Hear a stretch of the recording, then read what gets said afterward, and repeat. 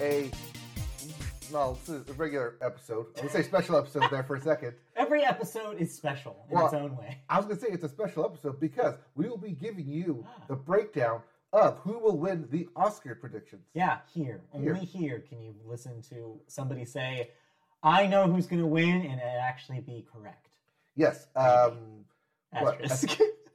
We combine 23 out of 24 winners every year. Yeah, we can almost guarantee that we will be right. Yes. Media Bow Podcast is always right. That's the almost guarantee. Yes, that's the almost guarantee. But we will get to those predictions later. If you stick around to the end of the show, we will help you win your Oscar party brackets. But before we get to that, we are the Media Boat Podcast. Yeah. Welcome. We talk about movies, TV, music, video games, not necessarily in that order. My name's Mike. His name is Matt. My name's Matt. His name is Mike. Ooh, a little struggle there. Today is March the 26th, 2022. This is episode 301. 24? 24. 324 for you. A little mixed up numbers there. Thanks for joining us. Let's get rolling right into This is episode 324 on 326. Hey! What do you know? All right. Yep. Go for it. Let's start the podcast then. So like I said, before we get all the way to our Oscar predictions, we got started at the top with music. And we start the music with the Billboard, and we start the Billboard with the Hot 100. And staying hot. Continuing to be your number one song, Heat Waves by Glass Animals. Yeah. As it rolls into spring here in March. At number 2, Stay by the Kid Laroi and Justin Bieber. Moving up. Coming in at 3, Super Gremlin by Kodak Black. At number 4, ABCDEFU by Gale. Hey. And dropping down to number 5, but not out of the top 5 yet. Yeah. We Don't Talk About Bruno. So by Encanto. Perhaps Bruno's magic is wearing off a tad bit as we get into the spring season here. Yeah, so we'll see how long it lasts in the top 5. Or probably all the parents who have to listen to it are done listening to it. Like, let's move on. Please play any other song. Let's go back to Let It Go, for God's sake, please. You know what it is? What is it? It's because Turning Red came out on Disney Plus, so they're no longer watching Encanto. Having seen Turning Red, though, I can't imagine the same kids are getting as much out of Turning Red as they are out of Encanto. You see a lot of stuff in Turning Red going straight over their head, just whoosh. You're right. They're all tuning into Panda. Sure. Panda. Exactly what it is. Yes, Designer's Panda. Fascinated by this movie, I'm sure. Anyway, what about our 200, our albums chart? Yes, as for your albums chart, your Billboard 200, coming in at number 1, 7220 by Lil Durk. I don't know what that means. I don't know what that number signifies. 7220? It's too long to be a area code. It's too short to be a zip code. Mm-hmm. So I don't know what that is. And there's no like slashes or dashes. Is that his ATM PIN number? Well, okay. Let's do the. I just realized I'm such a 10-key dork. I literally did the 10 key. I literally did it. Anyway. Well, see, I thought it was like pin, like the alphabet code for it. No. But 0 isn't anything. There doesn't mean anything. Yeah, 0 doesn't mean anything. So it's nothing. I don't know. Don't know what to tell you. All right. At number 2, What It Means to Be King by King Von. And you would know. At 3, Encanto by various artists. Yeah. Coming in at number 4, Dangerous, the double album by Morgan Wallen. And rounding out your top 5, Who Cares? No, I need you to tell me what the number 5 is. Oh, Who Cares? Like, come on. This is a podcast where professionals tell me with the name of the record that is at number 5 this week. The name of the record is Who Cares? I do! Third base. All right. All right. And you hit it. Okay. Yeah. It is Who Cares by Rex Orange County. I couldn't help myself. Anyways, congratulations, Rex Orange County, on making the top 5. Yeah, I guess. But then again, who cares? There it is. All right. What if I didn't like any of those? What if I need new releases? If you didn't like any of those albums, we have new releases. All right. including Pep Yes. by Lights. Get ready for a lot of caps this week. Immutable by Meshuggah. Mm-hmm. The Unraveling of Pup the Band. All caps. Yeah. By Pup. All caps. All caps. I will be listening to this. I like Pup. And Unlimited Love by the Red Hot Chili Peppers. Yeah, Yes, those Red Hot Chili Peppers. Back. The singles that I've heard sound like Red Hot Chili Peppers. I don't know what to tell you. It sounds like that. You know exactly what you're getting into with this, is what I'd say. I don't know if we talked about it last week, but Foo Fighters also had a new album. Yeah, and sadly, debut. Well, we will talk about the Foo Fighters. We will talk about Foo Fighters. Not great reasons. But. Yes, but Dream Widow is their latest release that just came out yesterday. I don't think we talked about it last week. No, I don't think we did. I didn't see it on the release calendar. Yep, I didn't see the release calendar later. Is it related to that movie that they put out last month? The 666? Yeah. Is Studio 666? Off of that? It might be. I don't know. Anyway, but like I said, they are in the news this week. We will talk about that a little later. Yes, a little later. But first, we'll get into some music news, and it's award show time. So I don't usually. It depends on the year when I actually put this into our news, and it just so happens it was a really slow week, so I put it anyways. So the ninth annual iHeartRadio Music Awards. Almost been 10 of these things. Next year's going to be the X version. Can you believe it? Wild. 10 years of streaming. More than that. Oh, yeah, but the iHeart Music Awards. So they took place on March 22nd at the Shrine Auditorium in Los Angeles. Yep. The broadcast was live to Fox, where the show was hosted by none other than LL Cool J. Yeah.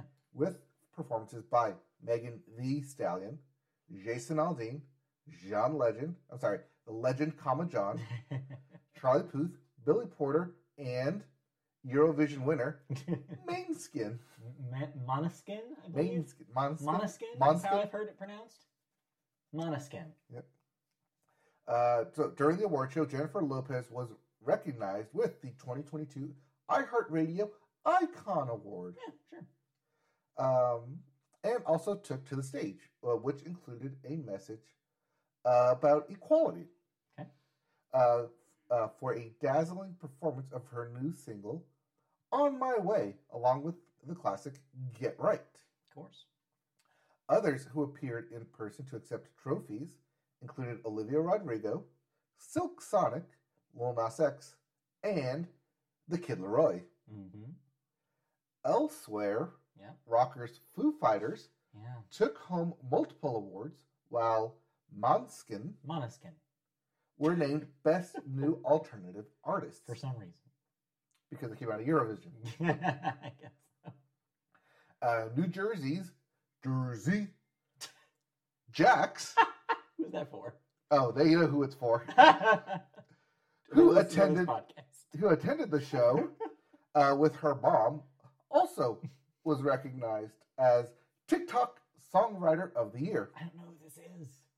It's okay. You know who Dua Lipa is? I'm over the age of 30, though. So that may be why. Well, at least Dua Lipa, who was playing across town at the Forum for a two-night stand. You might know something about that. Yeah. Won for Song of the Year for Levitating and Dance Album of the Year for Future Nostalgia. I guess this is probably the moment where you should probably talk about Dua Lipa. Yeah, I went and saw Dua Lipa in concert. How was Dua Lipa in concert? My 2020 Album of the Year for Future Nostalgia. Yeah. Tour had to be delayed because COVID. Right. So now it's out, it's back, and... Was it worth the wait? Oh, so there's a reason. I think I've set a new bar of what it constitutes me choosing my... Concerts. My Album of the Year. Okay. And that is, would I see them in concert? Oh, yeah. With this album? Yeah, that's a good rule. Because for the past 3 years, I saw Midland in concert, who was my number one. I just saw Dua Lipa, who was my number one for Future Nostalgia. Yeah. And later this year, I have Eric Church tickets. So there you go. Who was my number one last year. Correct. So I think that's my new bar. I guess so. Would I see them in concert? It might be. And you know what? That concert did not disappoint. Oh, I'm sure. That was a great concert. I mean, aside from loving the songs from the album and just singing every word with it. But the concert itself was great. It was bombastic. It was that almost arena filling. I mean, it was sold out 2 nights at the Forum, so it did fill the arena. But I'm talking about like the open air, like football stadiums kind of loud music. It was a dance party. Through and through. And of course, I mean, you listen to that record and it practically demands that you go up and dance to it. Yeah. I mean, even when if you listen back to 2020 when we first talked about it, it was a shame that the record came out because all you wanted to do was go to the club and dance to it. Right. Yeah. And you literally couldn't do that. Great. Well, I'm glad it was a good time. Oh, it was a fun time. Cool. So in fact, I should have worn this hat there. Lots of sparkles everywhere. Yeah, you bet. Yeah, so I mean, it makes me kind of excited and yet nervous as well as to what Dua Lipa's next album will be. Yeah. Because as we've seen, it's hard to top a chart-topping album. Yeah. Case in point, Kacey Musgraves. Yes, indeed. Different vibe to that one, though. Yes. Less dancey. Yes. But we'll talk about Kacey Musgraves' counterpart, Maren Morris, a little bit later. Yeah, a little bit. But before we get to that, any other bits about the iHeartRadio Music Awards? No, that's not really. That's basically what you need to know. You can kind of piece together, basically by the names that I mentioned, what they probably won. Yes. Like pop album for Olivia Rodrigo, et cetera, et cetera. Yep, Lil Nas X rap album. You know, you get the idea. R&B. And so I didn't need to necessarily spell that out for you. Also, they don't really matter. Like, yes, we realize we're going to the Grammys in another week. Yep. But this will not be a bellwether of how those will go. They're very different shows. Real quick, on that note, the Grammys will not be having Kanye perform. Yeah, I didn't include that because it's not a huge deal. Well, Grammys are next week, so that's when typically we'll talk about all the news surrounding it. But yeah, he was banned from performing at the Grammys because of his recent banning from Instagram.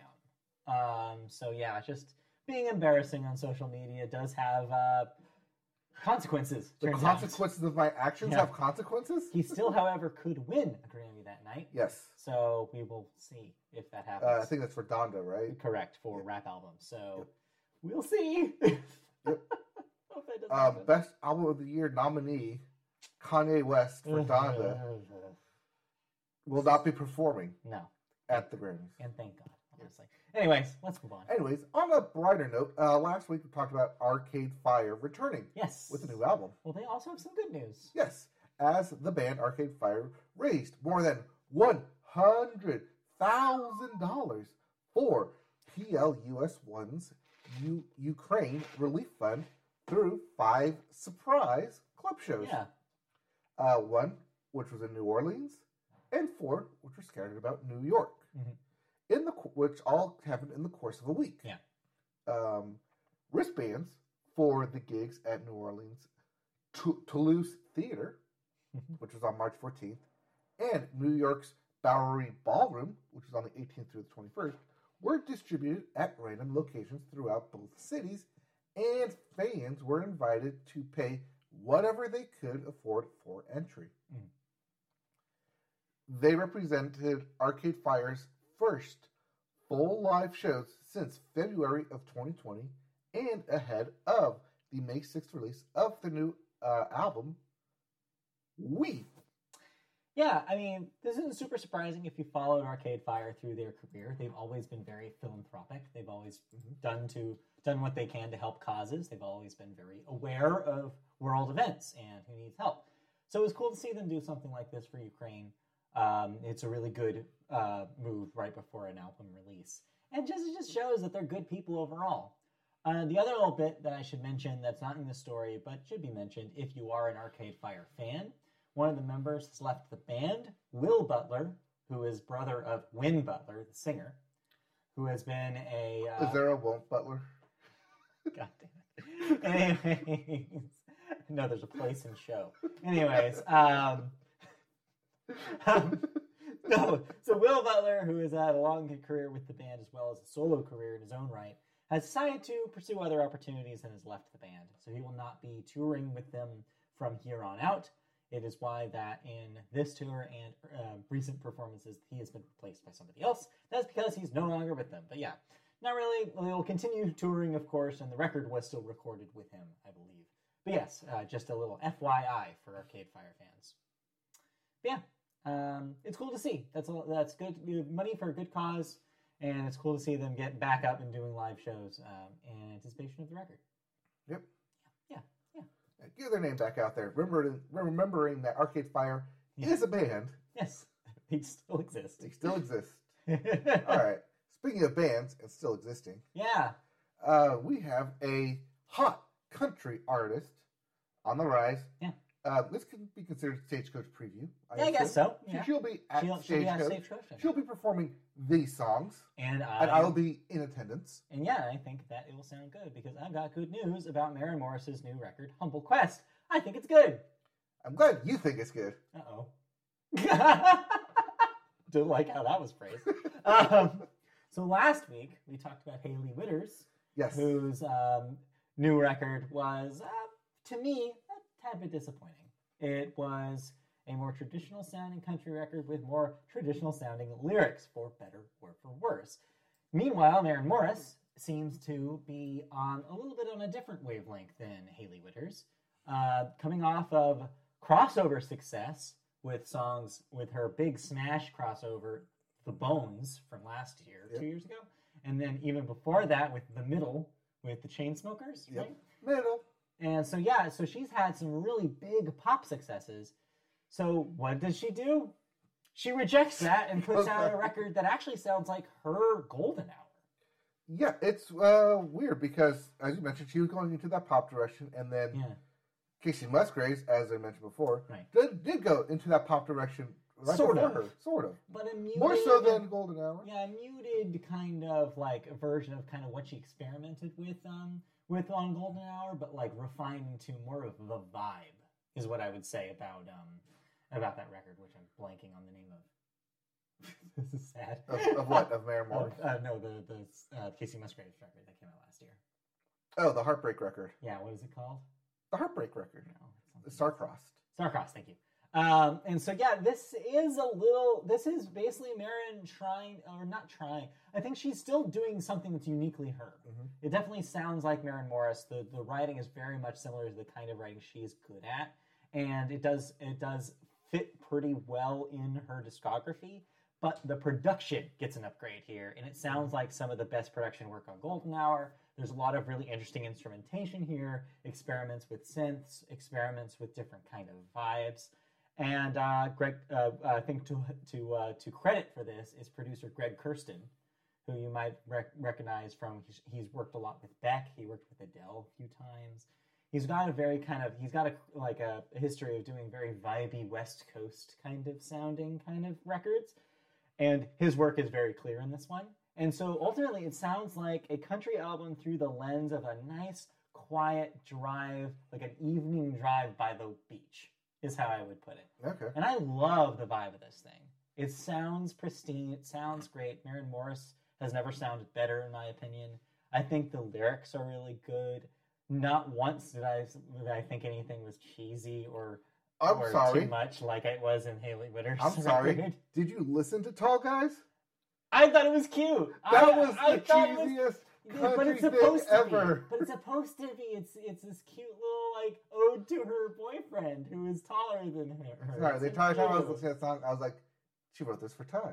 She wrote this for Ty. He's gonna love it. Oh yeah. But no, I was just saying, like, most of the songs on this album can be associated to someone in your life. I think that's a good and that's the thing. This is what I wanted that Hailey Whitters record to be almost every step of the way, because unlike what she did, this is personal. It is an extremely personal record. It's talking about Maren Morris's own experience in the industry and her life and her relationships.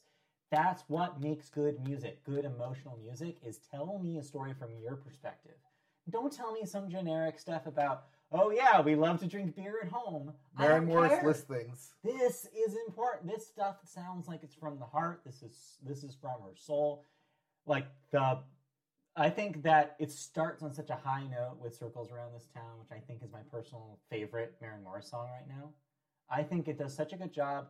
It reminds me of the best Kacey Musgraves, and it's such a good song about about what it means to like have sudden success, but then also feel like you're still not where you want to be in your career. It's this good balance, and the rest of the record follows that by just continuing those vibes. I really had a good time with this thing. It is a very country album. Yeah. But through a modern lens, which is the thing that I think when I think about country records that I like now in this era, those are the ones that I like the most. Your Golden Hours is like the way to use traditional country, the vocabulary of country music, but through a lens of a more modern production and interesting, different, like popish take on it. It feels less stagnant. Okay, like I said, she's gonna play this at she's gonna play this at Stagecoach. This is very much a touring album, as I mentioned. You're going to find something on this album that you're going to like, that you're going to fall in love with, that you're going to point to and say, hey, this song reminds me of that person. Yeah. And not specifically that person. And so, yeah, you might. But that person. That's a good point, because you might listen to this and be like, this isn't super arena friendly. This doesn't seem super stagecoachy. But I feel like you're right. You're onto something there, because when songs really touch you and are very personal and are very emotional like this, it'll work no matter what. It'll cut through that arena noise. And it'll still be a moment that you have at Stagecoach with your friends. Yep. I have a take. Yes. Okay. I think it's good, but I think Maren Morris runs into the fact that she had probably her actual best song was her first song. Circles Around This Town? No. She's talking about first single. Oh, her first single. My Church? My Church. Yeah. Like, it's sort of how Casey Musgraves set the bar so high with Golden Hour. Right. Like, no matter what she released after, it's probably not going to quite live up to the hype. That doesn't mean it's a bad album. Star-Crossed is good. Humble Quest, I need to listen to it again. I thought it was very good. I got Golden Hour vibes kind of too. Which you wouldn't think would translate to Stagecoach either, but that it was did. One of the best sets we've ever seen at Stagecoach. I was blown away. Yeah. I think she was before Keith Urban that day, and she brought the house down more than he did. Oh, yeah. So, although, yeah, she gave everyone butterflies. Mike did his interpretive dance. Yes. Quite a sight. I think that's who was after. Anyway, I'm going to have to give it another shot. Let's do it once through. So, yeah, we'll give it another shot. Yeah. We'll give more listens. And truly, I think it's a little more country than her recent stuff. I agree. Like I said, she took that crossover success and kind of almost took a step back a little bit. What I thought right. was From her Girl is a much poppier record. Yes. And it's very interesting to see her be like a little course correcty a little bit. To be like, even though it has the bones on it. Versus like Casey Musgraves, who didn't leaned all the way in. It's a full lead, Star-Crossed isn't really country. No, it's just very interesting. Which is fine. Because you see country radio is only playing Justified. It's the only song off the record that they're playing. Exactly. And honestly, I never really hear it because I don't think it's that country. But I mean, now the lines are so blurred. It doesn't, Yes. Your church is like a rock star. Oh, yeah. Hey, get Robin Thicke out here with those blurred lines. And I'm not complaining about Eric Churches. Oh, sure, yeah. It's not a bad thing, but you're right. Yes, Yes. he's really leaned into that, and it's really helped him. Yep. I'm going to have to give it another shot. But I do think it's interesting that it's sort of a step back into country compared to Girl. Yeah. Because Girl is not very country. I was like, okay, it kind of lost me, to be honest. When I listened to that, I think we talked about it. We did talk about it. Where I was like, I didn't quite vibe with it. I was like, because I was wanting something a little bit more Casey from her in that era, and it wasn't. And that was pre-Golden Hour, though, which is important to differentiate between the two eras. Yeah, add Casey Musgraves to that list of number ones that I want to go see in concert. Exactly, yeah. So The Bones is really good from that album. It's still great, yeah. But, so it'll be interesting to see where she plays to, like... it'll be interesting to see where radio takes from here, too, because they're playing Circles Around This Town. But is there anything else that they're going to pick up from it? It's going to be trickier, I think. Tall Boys. Because radio didn't play Golden Hour. Yeah. And so it'll be really interesting to see where her career goes from here, because she has made a choice capital C with this, and I think it's great creatively, and I think it's great like art-wise. But you're right. Will her career change because of this? Yeah. I don't know. Well, but think of Casey's trajectory from Golden Hour too. It didn't matter if it played on the radio. It became critical darling. Yes. Expanded her audience way bigger than country, and I think it could happen here, even though she's already had crossover success before. I don't know. It'll be interesting. That's my take. We'll see. Good take. Good take. Thank you. We'll have a fresh opinion here instead of just us. Yes. A delicious female opinion on female artists. Delicious. Anyway, so yeah, that's Maren Morris's Humble Quest. Check that out. It's on streaming now. Media Boat approved? Media Boat approved. Yeah, I think that's a big thumbs up. Yeah. Let's move on. Yeah, let's get to some video games. And we start with new releases. Starting with Crusader Kings 3. Yes. For the PS5 and Xbox Series X. Yeah, if you missed this on the PC, this is the console release only for next gen. So Crystar for the Switch. Death Stranding Director's Cut. Yeah. For the PC. If you missed this on the PS5 and would rather play this on the PC, there you go. Or if you want to wait for it to be modded to death, here it comes. Yes, if you just want to play as Conan O'Brien. It's the only reason I would play. Anyway. I was going to try to make a death stand-up joke there, but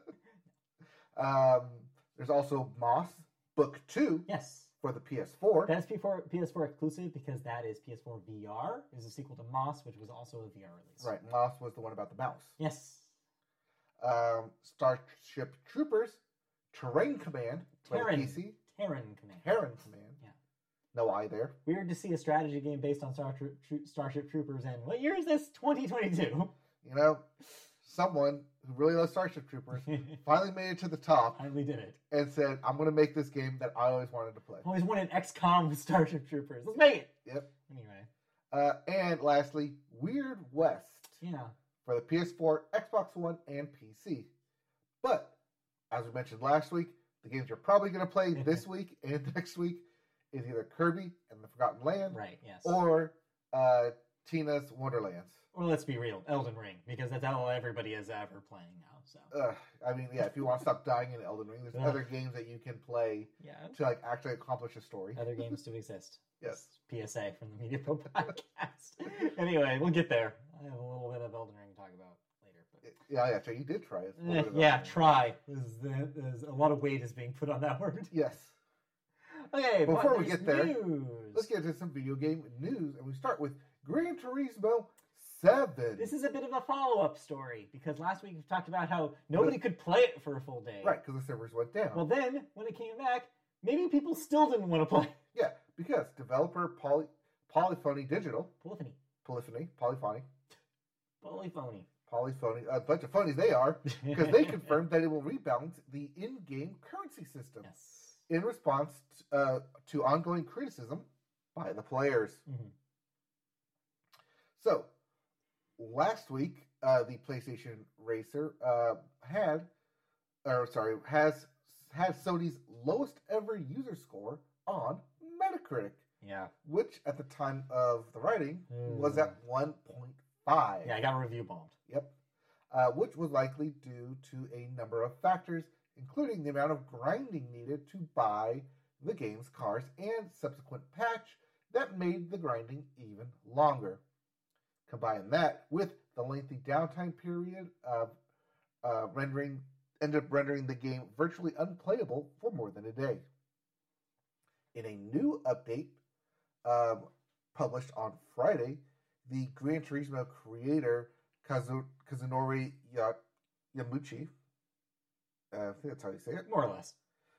He apologized for the issues and promised to alleviate them with the upcoming update. Mm-hmm. In the long term, Yamauchi said the dev team would add the much requested ability to sell cars for in-game credits. Yeah, so basically what happened How is that not a thing? That's always been a thing. So yeah, basically what happened here is that when it was launched, there was a certain price for cars that seemed reasonable. And that's why initial reviews didn't seem to have much problem with that grind. But they raised it like a week after release, right before the downtime happened. Mm-hmm. And all of a sudden the fans were like, wait, what? Why do I have to have 1 million coins or whatever the currency is to buy a car now? What happened? It was like 100,000 yesterday or something. It was some sort of ridiculous place. Yeah. And so even after the downtime, people were still like, wait a minute, why do I have to work so hard? Why did they change the economy so drastically out of nowhere? Is this based on some sort of metric that they're not surfacing? Like, inflation, digital inflation. Yeah, like inflation is real, but it doesn't affect video games. Like, you don't have to do this. The crime that's going on in GTA Online is affecting that of Gran Turismo 7. I guess so. I don't know. So yeah, it didn't make much sense, and they're trying to walk it back here by trying to say that they're going to rebalance it with a patch. Nah. I don't know, man. I feel like there was a moment there when the reviews hit where it seemed like this game was going to be well-liked. There was a moment there where we're like, oh, cool, Gran Turismo is back. It matters again. Forza was kind of eating its lunch for the last, decade. Now it's going to be like it's got its quality back up and people are talking about it again. And guess who got stuck with their wheels spinning? These two things back to back have really given them a PR nightmare over there. It's really taken the rug right from under them. Now it seems like it's just bad news about Gran Turismo 7 everywhere you look. And I just feel a little sad about it. I feel like that they almost had that cultural cachet again and they squandered it. Well, because Gran Turismo 7 has always been here's what the new PlayStation can do. Here's it's a tech demo. The tech demo of lighting and physics and just graphics engineering overall. Yeah. And yet, if you can't play the game and appreciate it... Yeah. If it doesn't work towards the strengths of the franchise, which is, playing new cars, getting new cars, looking at them into the replay mode, and seeing all those cool lighting effects. And photo mode. Looks so realistic. Courtesy of Gran Turismo 7. It's the thing... 5, I think. Collection of cars is the reason why this game exists. It's a love letter to cars. It's made by people who love cars. If you're prohibiting people from getting new cars, you're taking the game part away from them. The racing is only part of it. I don't know.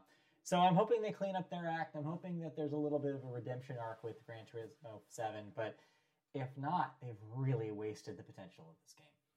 So yeah, we'll see. Speaking of wasting potential. Speaking of wasted potential. And PR nightmares. Oh, are we going straight to PR nightmares here? Oh, yeah. All right.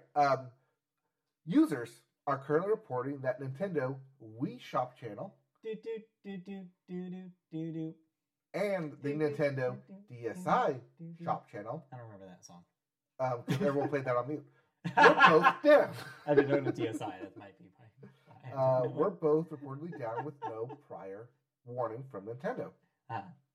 Players who attempted to access the Wii Shop in order to re-download any previously purchased content will be greeted with a blank page followed by the error code 209601. Unable to connect to the server. Please wait a moment and try again. Visit support.nintendo.com for assistance. According to Nintendo's support site, this error generally indicates the inability to get a good connection due to wireless interference. Not the case here, we should mention. Yes, not the case here. While the Nintendo Wii Shop channel did cease to allow new purchases in 2019, the ability to re-download the previously purchased content was not affected. It was announced at the time that the ability to re-download this content would end at some undisclosed point in the future. However, no further announcement has been made. Yeah. Users attempting to access the Nintendo DSi shop are being met with error code 29502, which, according to Nintendo, is related to wireless interference. Also, quote unquote. With both systems seemingly resulting in similar error messages, this may be an unintentional error on Nintendo's part. Skip this part and then move to this last sentence. Nintendo eventually commented about the downtime, saying it was performing extended maintenance, which is always the case of something goes down. Oh, we're just extended maintenance. So, this is extra weird considering that you just had the big story over this past winter about them being shutting down the Wii U's shop and the 3DS's shop. and then having to move that back once people complained about it. Yep. And that wasn't supposed to happen until March of 2023. Now you have Nintendo kind of like hedging on the thing that they promised to Wii owners and DSi owners, which is that even though you can't buy new stuff, which is still true, also prohibiting you from re-downloading things, which is what this outage specifically affects. So the promise that they made, which is you'd still be able to re-download your stuff, they're not even able to keep that up. This is them walking it back. So the fact that Nintendo is calling this extended maintenance does lend some hope that this was not a permanent decision and this is not the servers going offline forever. But it does make Nintendo look even worse than they did before because it looks like even their promise to do this is not a guarantee. Even the thing that they said is the compromise is not always going to be the case. And the fact that is that they have the ability to turn it off at any point, and they could do it for unexplained reasons. This sounds like something that you could almost say 3 months later, everybody's going to forget about it and be like, hey, remember when they said that this would eventually get turned back on and they never turned it back on? I think this is a stealth way for them to do it without the lousy PR saying Nintendo turned the shop off. Well, this is just like with Halo saying, we'll provide constant updates for you, and then 2 months later, have zero word on it. Speaking of games that had so much goodwill and have squandered it, no one is talking about Halo Infinite anymore. They completely whiffed it on the post-game content for Halo Infinite, but we do not have time to get into that. Don't worry. It's coming. Someday. Here's quotes. Jeez, when can I play co-op, for God's sake? Anyways, yeah, just video games. They're a disaster. Constantly. Just 100% of the time, garbage fire. It's okay. There is so here on the Boat Podcast, we tend not to deal in rumors. Yes. We try to stick to the facts that if there's a rumor floating around, unless it's like confirmed by various sources, like we did with the OLED for Nintendo Switch, they will report on it. There's a report out there about the PlayStation Plus. Yes. Possibly combining with PS Now. You know how you but have there is a news next week. Yeah, you know you have that thing at the bottom of this document where you keep stuff. If I was doing that, I would have put it there, but instead it's in my memory bank in a similar fashion.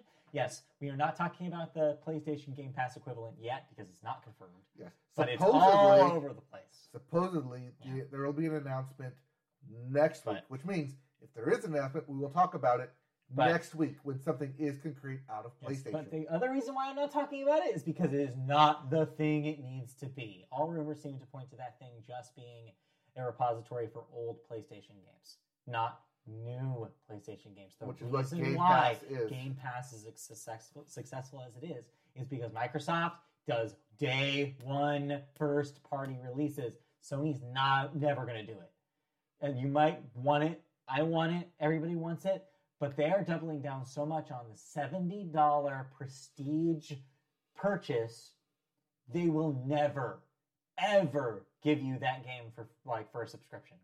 They won't do it. So don't get too excited for this thing. But what they will do is take away your PS Go and your PS3 online stores. Yes. Much just like Nintendo did. Much like Nintendo did. Well, so that's a garbage fire, but you know what's not a garbage fire? A little pink ball? Actual video games. Actual video games? Because turns out the industry might be terrible, but games are still good. And advertising is hilarious. Did you happen to see the Kirby Target advertising? That they cover up the red balls with Kirby? Yes. I have seen this. I've not seen this in person yet. I really am hoping that my local Target did it, because that's just adorable to me. But yes, it's time to talk about Kirby. Yes. So, Kirby and the Forgotten Land. Yes. The game is released. Yes.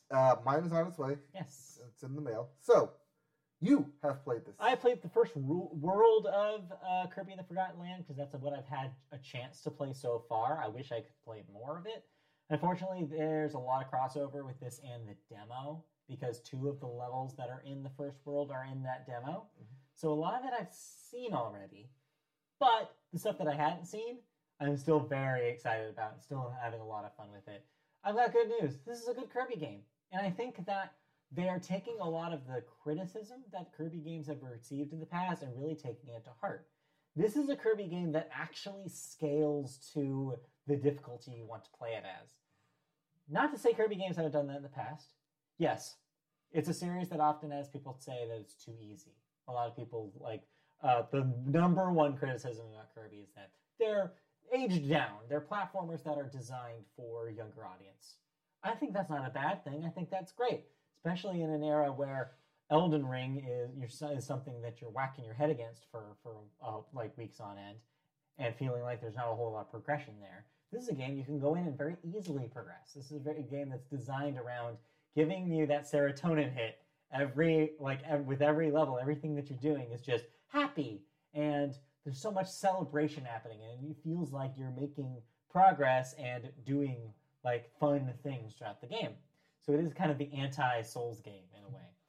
But that's not to say that there's not challenge in Kirby games. Kirby games are also, while that's all true, known for rewarding players for exploration, that extra mile. There's always something in a Kirby game to be like, yeah, you can just finish the level, or you can go back and play the same level and get every single collectible, every single item, checklist the hell out of it. That's itching my brain back. Exactly. For those 100%ers. And so there's something there for those people as well. And the thing that Forgotten Lands does best is it does that better than any Kirby game has ever done. From the jump, you get an option for a more difficult difficulty level or an easier difficulty level, already helping more experienced Kirby players have a better time with it. Then on top of that, there's so many secrets in these levels. One of the advantages of doing 3D level design, which is a first for the series, is that there's so many new ways you can do secrets. There's so many new ways you can hide things in the world. So many new ways to use your copy abilities to activate puzzles in the world. It evokes, and I said this a little bit with the demo, when we talked about the demo here, they figured out a way to evoke the classic feel of a 2D Kirby platformer in 3D without missing a single beat. Moment by moment, this feels like a Kirby game. And no point are you like, this doesn't feel right for Kirby. They've managed to translate Kirby in 3D in a way that I never thought they ever could. And judging by interviews that came out this week, it seems like this is a tough nut for them to crack. They've been trying for generations to figure out how to do a Kirby game in 3D. And I'm happy to say that they nailed it. It feels great to control. Kirby moves around like a dream. Co-op works great. I think the backup Waddle Dee with the spear is very intuitive for new players. Sure, you don't have the variety that you do with the copy abilities with Kirby, but you don't really need it. You have a trusty move that you know your move set for, and Waddle Dee can mostly do everything that Kirby can. So you're never in a situation where you feel like you're missing out really on the Kirby experience, except for the mouthful mode stuff, which only Kirby can do. But usually that's set piece designed. Mm-hmm. It's very purposeful. It's very like, this section you have to be the car, or this section you have to be the vending machine. It's very much built that way. The levels are built around it, so you don't really feel like you're missing out on something larger. So in the first world already, I feel like it's got a very good variety of level design. It's got a very good variety of copy abilities, and the cool thing that where it lets you level up and evolve those abilities at the Waddle Dee town, make them stronger, is completely new for the series. I think really makes you again want to go back and replay levels that you played already. The idea of being able to go back with a stronger cut ability, which is really cool. It makes the cutter into little what are they called? Chakrams, little circle blade things. Chakram. It makes it into a chakram where Kirby tosses two at a time. It's so cool. And then the fire ability evolves into a volcano ability that's got more range to it and and makes more fire effects happen.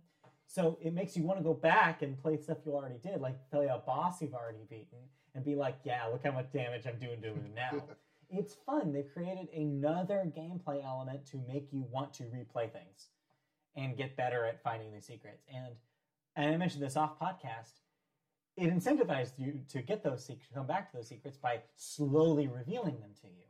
If you missed a secret and you finish a level, it will reveal one of the sentences giving you a hint, one of the hints for one of the secrets. So that way, the example I gave you was there was a poster that I passed in a level that I didn't think much of that was like an X over Kirby. It's like no Kirby's kind of poster.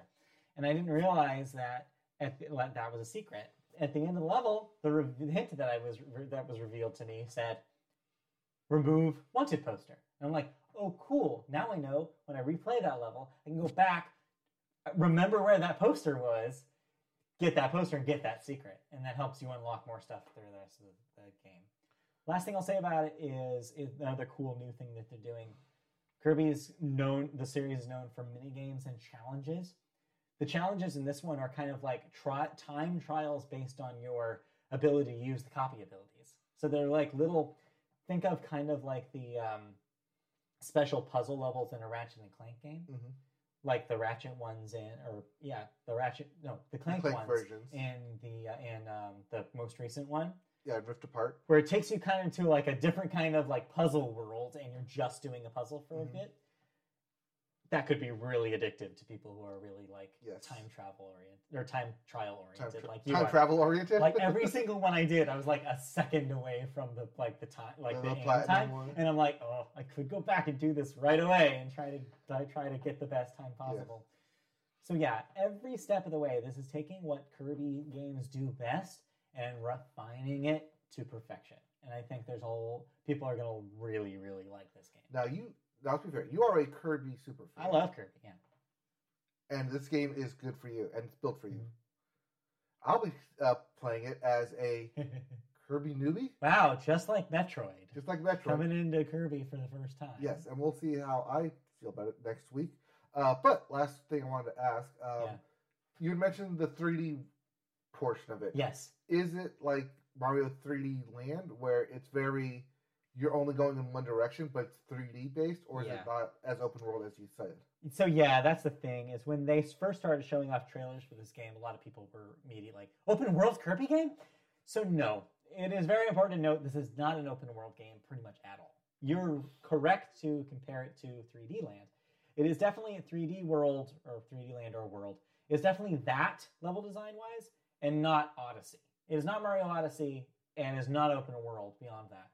It is very much 3D world kind of design ethos, where there's a pretty linear path, except for occasionally there'll be something over to the left to check out real quick before you go back to the main path to the right, for example. It's very much a linear design. There are exceptions to this, though.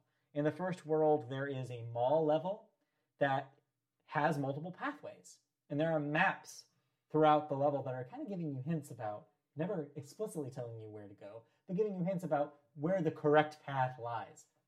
Other Kirby games in 2D have done this as well.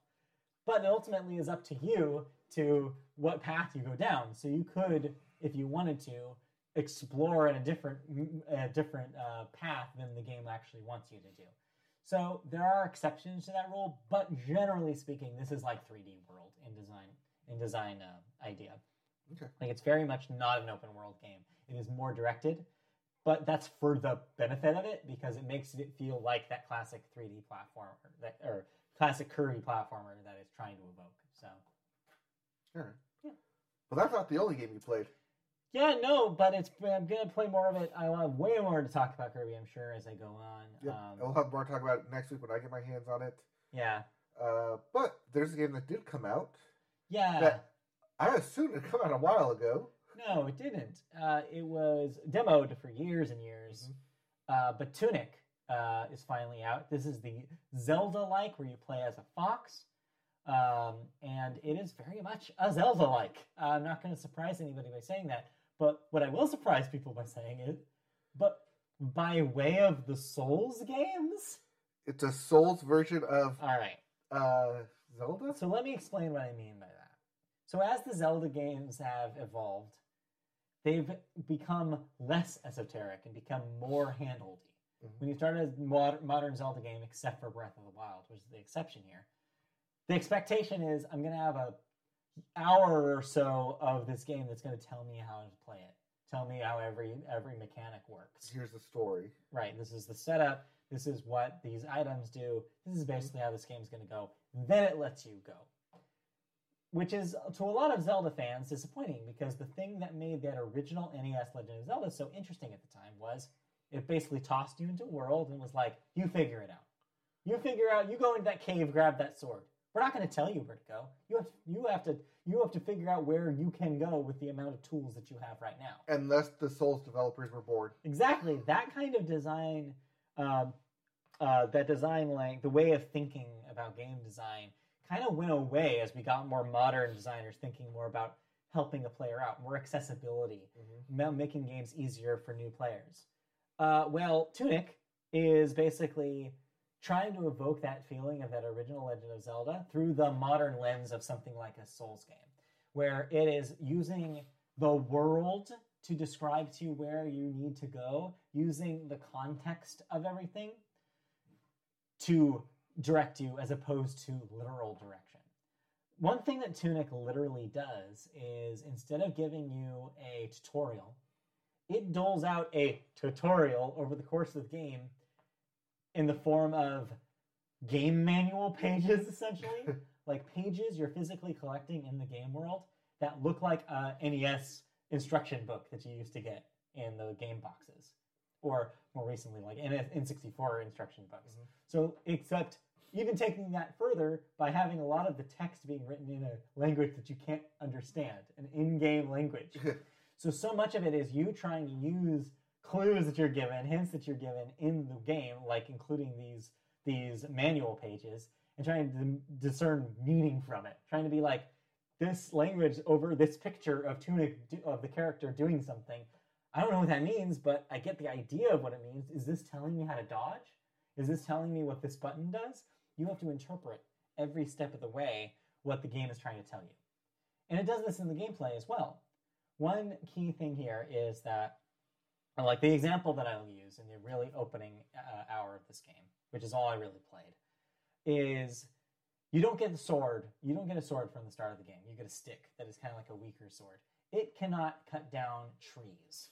Trees in this game are kind of like abstract cube-looking things. And so from this jump, I wasn't even sure that they were trees at all. And I didn't know, all I knew is that I could not interact with them. They barred my pathway. So I could see on the other side of the trees that there's places I could go on the other side, but I couldn't cut down the trees, and I couldn't pick them up, so I couldn't do anything with that. So my game brain says, eventually I will get an item that gives me something to do the trees. Yep. That's the language that this game is using, is it gives you enough context about what you need to do to progress, but never tells you you need to get this item to cut these trees.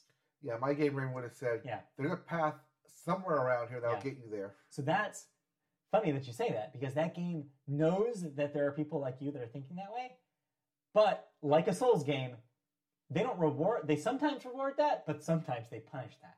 There are pathways you could find by accident that are completely secret pathways through bushes or through a wall or something that could lead to literally 10 spiders that you cannot defeat because you were not strong enough, which immediately sends you reeling and go back to where you were. There are so many moments like that in Tunic where you stumble upon something you can't do yet, just like Elden Ring, just like Bloodborne. It's the game telling you, yeah, you're right. This is a pathway. You are eventually going to find out what's here. But what you're really going to do is you're going to find out later, you're going to come back here and not even realize that you're coming back to a place you've already seen once you're strong enough, and you will not have a problem with this. It's just that right now you're seeing it too early. And I think that what this game is going to do, I think Tunic is going to be very divisive, because I think you're going to have people like me that were like, ooh, cool, a cute Zelda-like, and try to play it like a Zelda game, and immediately bounce off of it for the same reasons they bounce off Souls, which is everywhere I go, I'm having too much of a challenge here. I don't know where to go. I'm getting lost very easily, and I'm not really finding that like reward for the amount of work I'm putting into it. Or you're going to have the Souls people, the people who want that kind of challenge. They want their games to be esoteric in that way and are going to fall in love with this thing. I think there is a certain game player who this is going to be an easy game of the year. It's so mysterious. Fez comes to mind, where it's a game world that wants you to figure out its language, literally. Just like Fez, there is a language that is to be interpreted here. And eventually, maybe, I don't even know if this is the case, can be translated. This is a game where a fan base is going to really work hard to figure out all the secrets, and it's going to be a conversation that evolves as people play it. And that's going to be great for some people and like way too arcane for some people. Turns out I'm probably in the other camp. And so, you've aged out. Not necessarily aged out, because it just, my gameplay style, as we talked about last week with the Elden Ring versus Horizon conversation, it's just when I sit down to play a game, sure, challenge is fine, but I also don't want to feel like the game is antagonistic towards me. And that's what this and Elden Ring feel like a little bit, where I'm like, I'd rather something like Kirby, I'd rather like something like Horizon, which is gentle enough that I can keep going, but has that option for challenge. Mm-hmm. That's my ideal situation. I don't want the challenge to be from the get-go. I don't want something that yells at me, hey, you need to figure me out. Like a Rubik's Cube, almost. Like, you need to spend so much time with me to master me, or else I'm not going to be fun. That's not my kind of experience. But, like I said, for the people this works for, I think Tunic is incredibly exciting. I think it's incredibly interesting. It's got a mystery to it that I think is lacking in a lot of games. And I think a lot of people are going to fall in love with Tunic because of that. So, yeah, that's my take. I mean, I'm probably not going to play more of it, but I think that for the people this clicks with, it's going to click really, really, really well. And where can people play this? So this is available on everything except for Switch right now. It is, however, on Game Pass on Xbox and PC. So if you have that, that's the place to play it. But you can also spend money to play it on your PlayStation. Okay. So that's Tunic. And then you briefly brought it up. Yeah. Elden Ring, you got your hands on it. Yeah, I should just mention I played like an hour of Elden Ring, and yeah, it's not for me. For the same reasons why I said about Tunic. Everywhere I went, like the thing that you preached and the thing that's up here and preached to everybody about this game is, well, the nice thing about Elden Ring is if it's too hard, you can go somewhere else. That works to an extent, until you realize literally everywhere you go is too much for you when you start the game. And that's the vibe I got. It's like literally everywhere I was going, there was an enemy that I couldn't consistently beat. Went into a cave, got ambushed by like 7 wolves all at once. Mm-hmm. Tried second time. Oh, I need to take out the wolves one by one. And the problem with that is the boss wolf was too tough for me, so I would take out all its minions, and then the boss wolf would kill me. Yeah. Or I would wander over to the beach because maybe there's something over this beach. Oh, what's this egg thing? Maybe I'll beat up on this. Dragon shows up because apparently that's its child. Dragon immediately destroys me. Or like, oh, here's like a little cliff face with these like 3 little winged things. I fought some of these winged guys, these bat dudes over here, and I didn't have a problem with them. Well, that was because I could take them one-on-one. Now there's 3 of them all trying to attack me at once. I immediately die. And I'm like, is there anywhere that I can go in this game where I will not immediately die?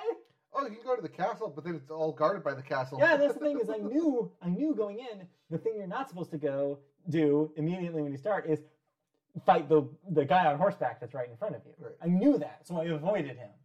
But everything else is just as hard, so I'm like, what am I supposed to do? Also, I hate how the game controls. There seems to be, even with game mode on, and with everything and I don't usually have a problem with input lag when I play video games on this PS5. Never been a problem in Horizon. Mm-hmm. Whenever I felt like I was playing in the water in Elden Ring. Every time I'd roll, it felt like it was like 2 seconds too late. I had the same problem. And then, to make matters worse, when you do something else, and it will remember the button presses, so it'll roll because I maybe pressed circle and didn't cancel out of that in time, and so it'll make me roll when I didn't mean to, right into an attack. Mm-hmm. I understand that the game wants me to learn its nuances, and I understand that the game is like telling me, yes, figure this out, because this is the only way you're going to get through this game, is by figuring these out. But for me, who just finished an 8-hour workday and just wants to relax, it was the last thing I wanted to do, was to really hunker down and really try to figure out the combat in Elden Ring. So I was just like, I don't need to do this. Yep. Again, just like Tunic, I get why people are falling in love with Elden Ring. I get the appeal. I get the mystery is appealing. I get the idea of trying to get better and feeling yourself getting better is great. I just do not have I just don't have the patience for that, or I don't feel like the other end of that is rewarding enough for me to want to stick to it. So it's not for me. You don't want to spend 6 hours grinding a boss. When instead... And then realize, oh, wait, there's a second form. Right. When instead I could play Kirby or Horizon, play 6 hours of that, and see so much variety. Yes. And see so many different things. And yeah, sure, I'm not being challenged as much. Sure, maybe the carrot on that stick, when I finally get that carrot, maybe it doesn't taste as good. But I'd rather get that... I'm just somebody who would rather get that continuous drip. I'd rather know my next carrot's coming from than eventually it may be a carrot. I'd rather get my cheap Skinner box, to keep getting that pang of joy in my brain, than do fucking marathon and then get a medal at the end. That's just personally what I want from a video game. And everybody's, going to want different things. But that's just my personal opinion. So as long as there are games for me, just as much as there's games for those players, I think we're good. Yeah. I just want to end this gatekeepy argument about one being ostensibly better than the other. And we've talked the subject to death at this point, so I'll stop there. But yeah, that's ultimately how I feel after this week. I really like Kirby. I really am having still a lot of fun with Horizon. But Tunic and Elden Ring are just challenges that are the mountains that are too high for me. It's okay. We don't have to talk about Elden Ring until it comes to end of the year stuff. Which, by that point, a better game of the year will have come out by then. Unless it gets delayed. Unless it gets delayed. Sorry, mark that, because we'll see. All right, anyway. Unless it gets delayed. Let's move on. Yeah, let's move on, and we go to sports. Yes. We point to the Sports Corner. Yeah, it's television time, and we start, as always, with the Sports Corner, which is behind us right here. And, of course, bracket time. And I know your bracket got busted. I know that for a fact, because the favorites have all lost. Everyone's bracket got busted by now. Yes, Arizona, Baylor, and Gonzaga all lost, which means that if you had any of those to take it all, you are severely disappointed. Number one, Kansas is the last remaining number one seed. Yeah. That being said, Villanova and Duke are your last remaining number two seeds. And you know what? Everyone else is below that. I'm okay with that. I mean, Duke were the team that beat our hometown heroes. I'm okay to see them going all the way. Well, Duke is also home of the last run of Coach Krzyzewski, Coach K. So it's got the story. They've got the story. They got the story. Yeah. They're the... I hate to say that they're the favorites now, but yeah, they're the favorites now. Even though they're number two seed, they're the favorites now, especially with the story of Coach K's final run. Speaking of that, Coach K, his last win was his 100th tournament win. Nice. Considering that it takes you 4 games to reach the finals, the 5th one being the final. Yes. And he's won 100 games. Nice. So this, of course, leads to tomorrow is your Elite 8, and then the Final Four will start on Saturday. I think today and tomorrow is your Elite 8. Got it. With the Final Four being the following week. So there you go. So college basketball heating up. We will have a winner in 2 weeks. Yep. We have Villanova versus Houston, Duke versus Arkansas, Kansas versus Miami, your Kansas of Florida. Yes. And North Carolina versus St. Peter's. Cinderella Story, St. Peter's, number 15 seed. Right, yeah. So, keep an eye on that. Meanwhile, baseball this week went crazy with rules. Yeah, it did. It's all over the place. Just decided, hey, you thought we were done with talking about rule changes? Well, no, we're not. Let's solidify some things going into the 2022 season. Most notably for Angels fans, one of the said new rules that have been initiated is now called the Ohtani rule. And it basically means that now in the universal designated hitter era, a player who starts as a pitcher will no longer have to be removed from the game and is now going to be allowed to hit in said game, no matter what.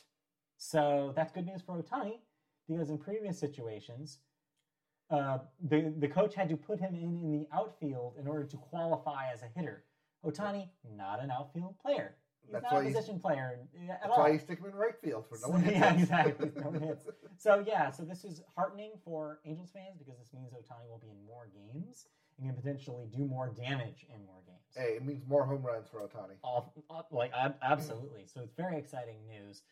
Elsewhere in the league, it was confirmed that the Ghost Runner rule introduced in the pandemic seasons, which is overtime starting a man on second, will still happen this season. Not beyond this season. They said it's done 2023, but it will continue being the case this season.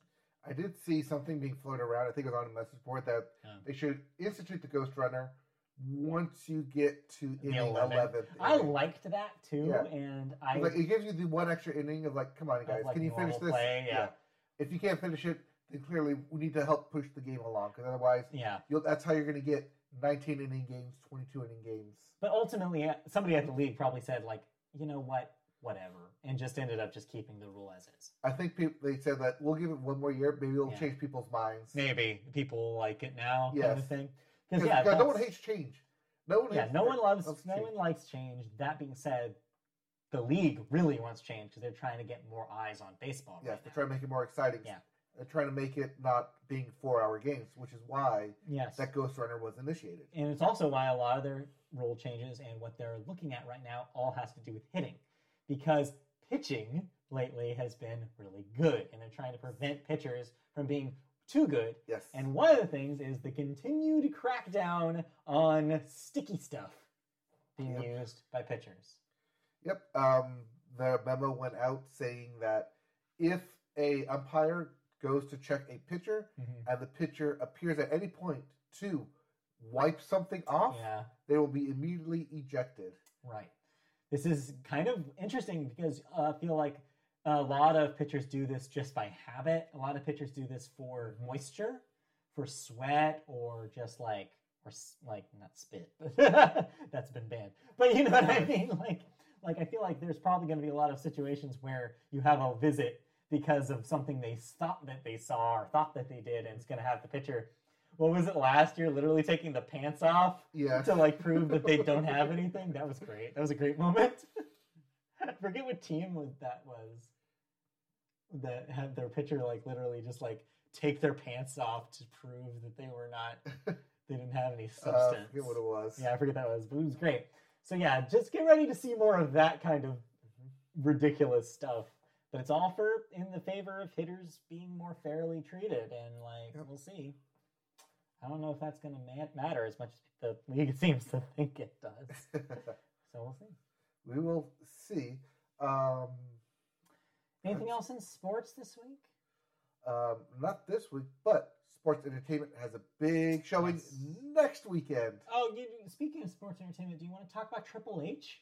He retired. Officially? Yeah, officially last night.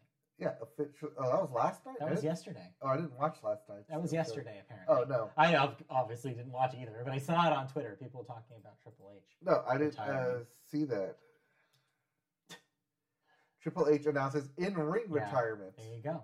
Okay. There you go. So, yes, I'm surprised you weren't up on this. Well, no, because our wrestling correspondent. Well, I saw that Undertaker was going to be inducted into the Hall of Fame during WrestleMania.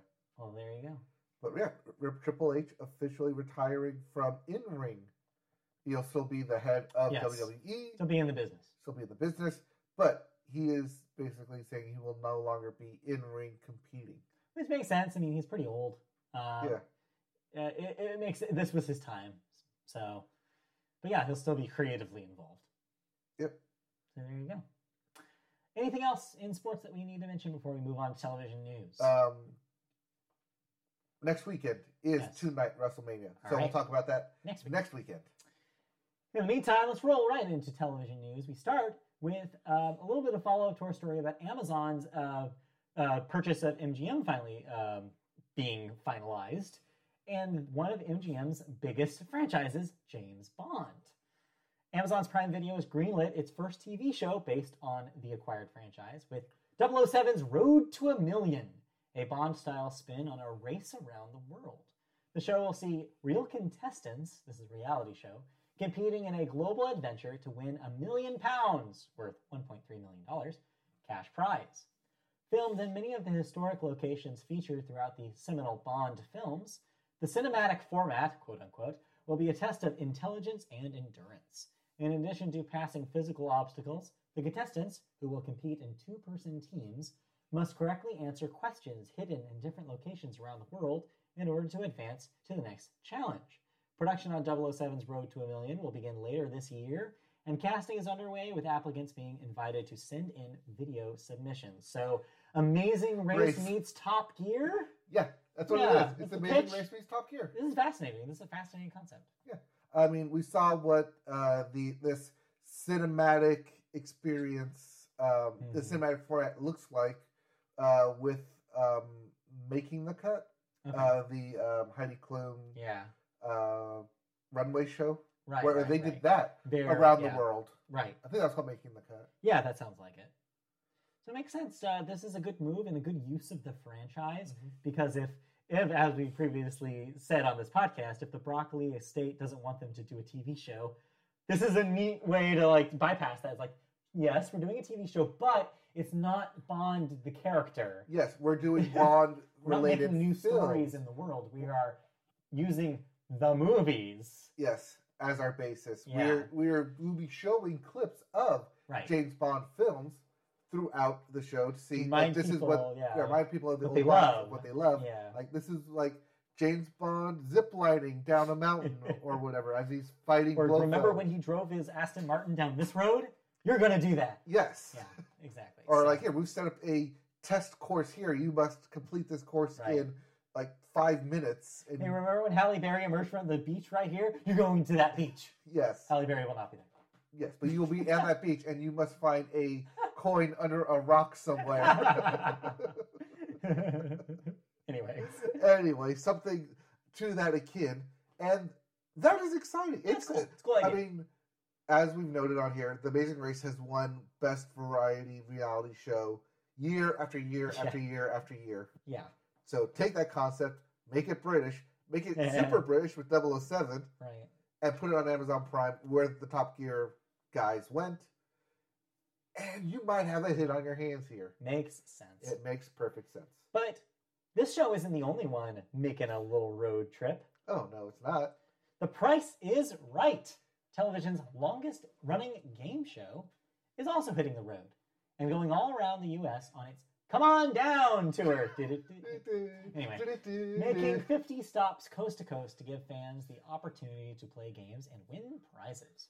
The showcase is part of CBS's plans to celebrate the game's 50th season. Mike Benson, President and Chief Marketing Officer at CBS, says the Come On Down tour supports the mission of bringing fans closer to the show while supporting local business partners in cities across the country. The tour will kick off this Friday in Los Angeles at the Santa Monica Pier and will make stops in Denver, Dallas, New York, New Orleans, and many other cities. The show's host, Drew Carey, told the Associated Press that one reason The Price is Right has lasted for 50 years is that it's innovative with new prizes and games, but always keeps the same focus. Yep. Focus being on the contestants, and focus being on Plinko. Yes. You can have your own Plinko. Plinko. I want to see how New Orleans plays Plinko. I think they call it Planko there. Anyway, you dip it in gumbo. That great news. I think any way to spice up The Price is Right sounds cool to me. I mean, other. I think this is Sony based. No, it's CBS based. But Sony shows have done that where Jeopardy's gone on the road, where Wheel of Fortune does the slot on the road. So it's the exact same thing. Just Price is Right on the road. Same game, different set. Yep. They package it up. I mean, you have to drive all those cars all the way around everywhere. All those washing machines, all those boats just being towed everywhere. Yeah, all the Plinko machines. Anyway, so look forward to that if you're sick from school this week. Anyways, let's move on. Well, no. See, they're going around touring and on film right now, which means they'll be airing probably in the summer. Yeah, you're probably They're always shooting about 3 months in advance. Yeah. Let's move on. Speaking of things that, they're not shot in advance, actually, so never mind. We have some thoughts about a few shows. Some live, some documentary style, and some prestige. So, as we talked about with Price is Right going across country, across tour, there's another show that came out that was about the country, about going around and basically bringing everyone who's on tour to one spot. Yeah, we talked about this a little bit when it got announced, but We finally, here in the U.S., have our own Eurovision, and it's called the American Song Contest. Brought to you by NBC. Yeah, currently also brought to you by Death Records, owned by Snoop Dogg. Yes, I saw that too. I was like, that's so stupid. I started laughing out loud, and Christy had already gone to bed. That too. Christy had already gone to bed, and she was like, "What's so funny?" I'm like, "It's just funny." Oh, anyway, I saw that too. I thought you'd be asleep by then, but no, I was awake. But yeah, American Song Contest debuted last week. We watched the first episode, and yeah, it's more or less what I expected. Yep. In a similar fashion to Eurovision, it has brought people from all over the country, one person to represent each state. And as we talked about a couple of weeks ago, that includes some famous established artists as well as up-and-coming ones. So we got to see a handful of states start with their performances. Mm-hmm. And in an American Idol style, you were able to vote live on those performances as they happened. But in order to keep biases from being the thing that is the main driver, they've instituted a judge favorite that is determined every episode as well. They will have a panel of judges who seem to be music industry people determine by the end of the episode who they believe was the strongest act in the episode, and will be a lock to move on to the next round. Oh, the judgment is not based on what is performed; it is based off the dress rehearsals. Right. So even that is a little skewed, but still, I like that because it keeps it from being just a popularity contest. Because otherwise, California would win. Or New York or Texas would win because the population just has favorites there. Yeah, it was a like little thing at the end that said like the judges' favorites based off the pre-rehearsals and not the actual performance that they give during the live taping. Live show. So yeah, so more or less, it's what I expected. What I didn't expect though is that what they've done, they've mixed the performances well enough so you do get a pretty broad range of genre. That's one thing that they did really well, is that every song, every performance was pretty different from the previous one. You had a rap act followed by a country act, followed by a pop act, etc. Like, it was never like back-to-back anything. And there was rap country, there was K-pop. Yeah. The rap country one was kind of fun. Oh boy, yeah, Christy liked it too. I did not. I thought it was like perfectly stupid. Yeah, it was perfectly stupid. The way country artists tend to be. It's talking about his boots, his neon boots. I'm already still okay, now I actually see what this is. It's like, I get it, and I'll continue watching it just out of curiosity. But it's not, if there's something about it, there's a vibe to it. I mean, yeah, and Kelly Clarkson, Snoop Dogg as hosts, they do a good enough job. Yeah. They're silly. They've got, that's the attitude. I think I know what it is. It's just weird. It didn't get you to vote. No, I didn't care enough. Yeah, you didn't care enough to vote. If I was to vote, I probably would have voted at the K-pop girl. But I would have voted for the first act, because that was the only one that actually got me interested. Oh, really? We hated that band. I thought it was a good opening. We did not like it at all. It just sounded very generic to us. Yeah, it sounded generic pop. What's wrong with that? I'll tell you what's wrong with that is it's not unique enough. And I was just did nothing for me. So yeah. It's called Yam something. Yeah, Yam House. Yam House. Stupid. Anyway, so yeah. As it continues, we'll get to see more states and see what they have to offer. And yeah, I guess we'll keep an eye on it. But not as exciting as I was hoping it would be. Something's off about it. I don't know what it is. The contestants aren't mingling with each other. Maybe there's that. There's no... Because with American Idol, you get a little bit of behind the scenes. So-and-so talked to this person. And, you see this kind of vibe. Well, it's a lot of, They're kind of cordoned off. Yeah. Yeah. It's here's this video package, here's them performing. Here's this video package, here's them performing. There's no intermingling with the host and the band. There's no personality to it, is I think a lot of it. As much as Kelly Clarkson wants you to believe there is. There's no Brian Dunkelman. I know, that's what it's really missing here. Yep. No Bobby Bones. Nope. Anyway. So yeah, American Song Contest, it will continue going, and I guess we'll have more to say on it later. Yep. But there's some stuff on streaming that you can watch. Yeah, so why don't you talk about the thing you watched before we talk about the thing we both watched? So, prepare your tea, prepare your crumpets. I will. Prepare your diamonds as Bridgerton Season 2 is upon us. And it is 'tis the season to be betrothed again. Oh, good. I've been waiting to be betrothed. Yes. So, following Bridgerton, season 1, unfortunately, there is no Regé Jean Paul. No. To be swooned over, but instead it is about the Viscount this season, as he is being pushed by his mother to find a Viscountess. Oh. And there's something that I realized while watching season 2 of Bridgerton. They play the pronoun game a lot. Not only that, they play I'm talking about something, but not what you're thinking about a lot. Mm-hmm. Especially when you cut from, we're trying to keep this a secret, and then you cut to one of the characters talking with their mother, like, oh, did you tell your sister yet? Like, about what? About this other thing that I'm just telling you and the audience for the first time to help expand the plot and add more drama. What? There's this other layer here? And they do that constantly within like the first 3 episodes.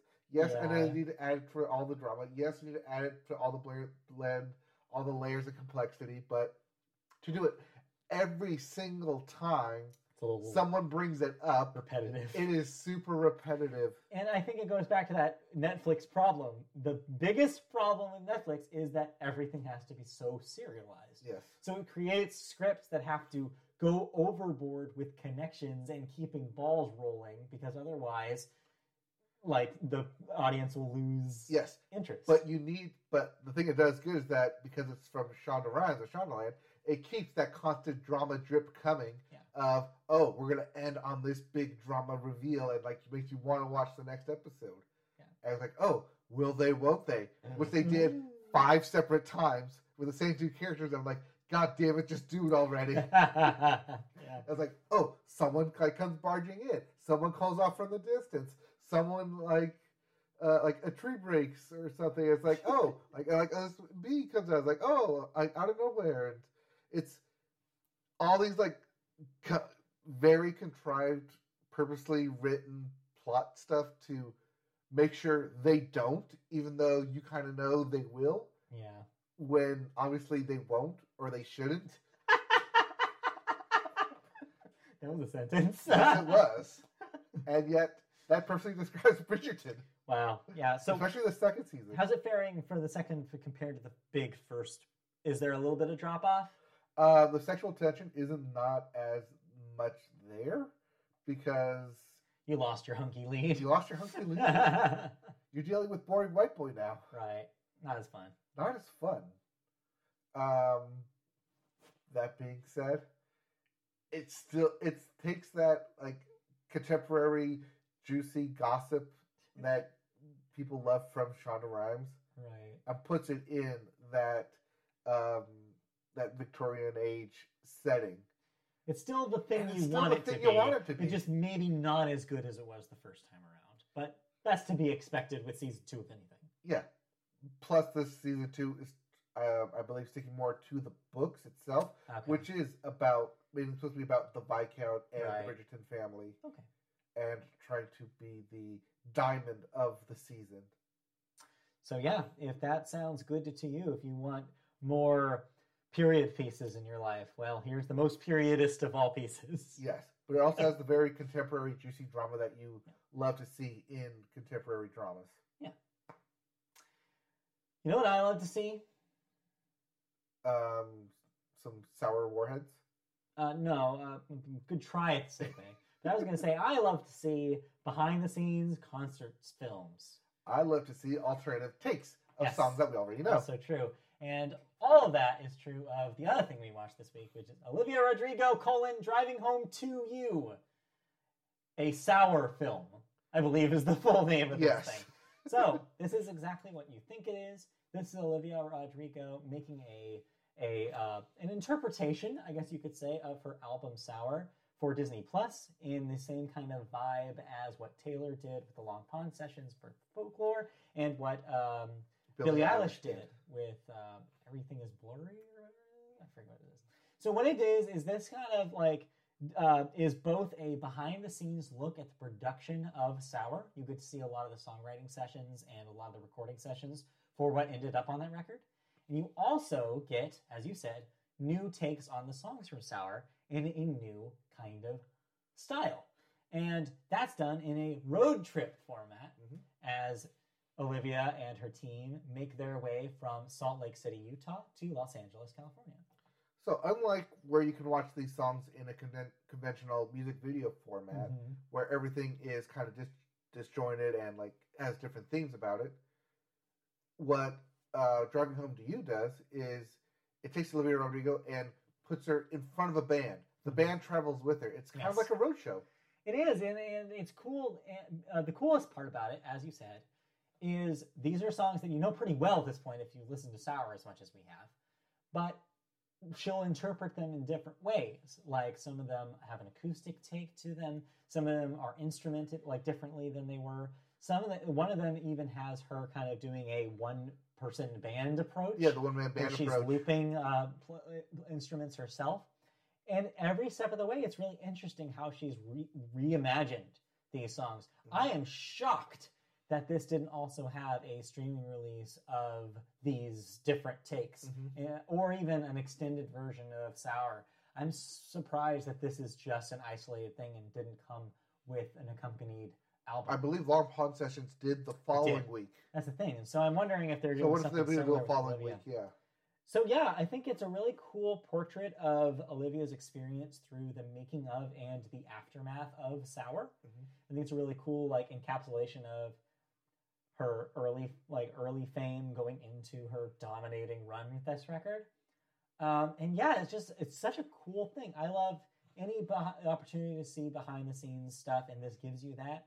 And it also just makes you realize how wise beyond her years Olivia Rodrigo is. Just some of the stuff that she talks about with her experience of relationships. Like I was sitting there, like, man, she's learned a lot in a year. Well, being the child star, right? I just hope that it's not too much for her. Is that the worry, of course, by the end of this is that I just hope the second album doesn't burn her It's out. the what next part. Because, man, she is in a really good spot right now. She seems like she still has a really great head on her shoulders. She has really good ideas about where she wants to be, what she wants to sound like. She seems like she has a really firm grasp on that. I'm just hoping that the industry does not screw her over because she's really doing well. There's two segments that I really liked on here. The first one being the orchestrated version of Good For You. Yeah, that was cool. That was a really good different interpretation, good different take on it. The second one was the many performances strewn together of Driver's License, which, if you ever wanted a microcosm of what it means to put out a hit song and to travel and tour just on that one song, that segment right there did a really good job of showing that, making a hit song and putting it on the radio is great. But then you just sing that same song over and over and over and over and over and over and over again. It's a great microcosm of showing that she is like it's the same song put into like the same order, just the different performance of her performing across country at different venues, at different award shows, at different late night shows, different times of her singing it. And it's not that one song, Driver's License, which we've all heard by now, is not her ever shown like in front of a microphone singing, like all the other ones are in front of a band singing. It's her on tour or performing for someone else somewhere, for a different audience. It's cool. It's a cool way of doing that. I'll say it. I think that we're living in a golden era for the music documentary. Absolutely. There are so many of them now, and they're all so good, and they're all from different perspectives, and they're all like fascinating artifacts of what it is to be an artist now. I mean, we just talked about Kanye West. We talked about the Long Pond Sessions with Taylor Swift. We talked about Miss Americana with Taylor Swift. We talked about Billie Eilish. Both are special, and also her documentary. There's so much, the Apple documentary. Right. There's so much happening right now that gives you a peek behind that curtain that I think is crucial, and it's all very good. And so, this is just another one to add to the pile. And it's not just new acts, too. Bruce Springsteen last year released a movie about his most recent album as well. Yeah. It's good. Just a good time to be a music fan. Just so much to enjoy and so many cool visual interpretations of the music that you like. And it's great. It's great news. So one question I want to pose to you about this Driving Home to You.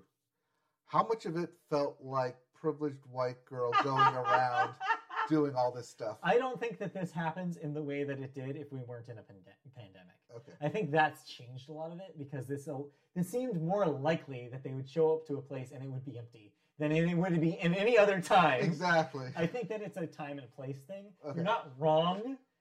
Olivia does have sway because of who she is, but also I think it's just a perfect timing for this. Well, because it opens up with I grew up in California. Right. I was a child actor. Yeah. I wanted to do this. Yes. My parents helped me, and then I became a huge success. It's got the same baggage that Billie does. Yes. And we talked about this with the Billie Eilish documentary as well, which is it does remind you she's not completely helpless. She did get a boost that a lot of people don't get. And you have to remember that when you talk about her.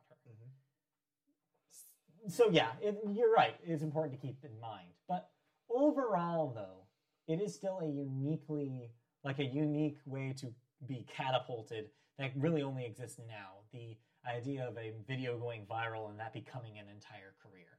The fact that she had to basically convince her label to make a record, an album, because off of driver's license success, and they agreed at some point because she was right. Mm-hmm. And it's made them millions upon millions of dollars, that decision. So I'm sure that they don't regret it. Yes. But yeah, you're right. There's a little bit of nuance there, a little context that maybe other people maybe not have the same advantage. Touch on that in Driving Home to You. Not a whole lot, but it is there. But it's not the point. I feel like if you're going to do that, it has to be the whole focus of what you're doing. And that's a different documentary. That's closer to a Miss Americana, when you actually start digging into the psyche of the person and be like, how has this fame affected you?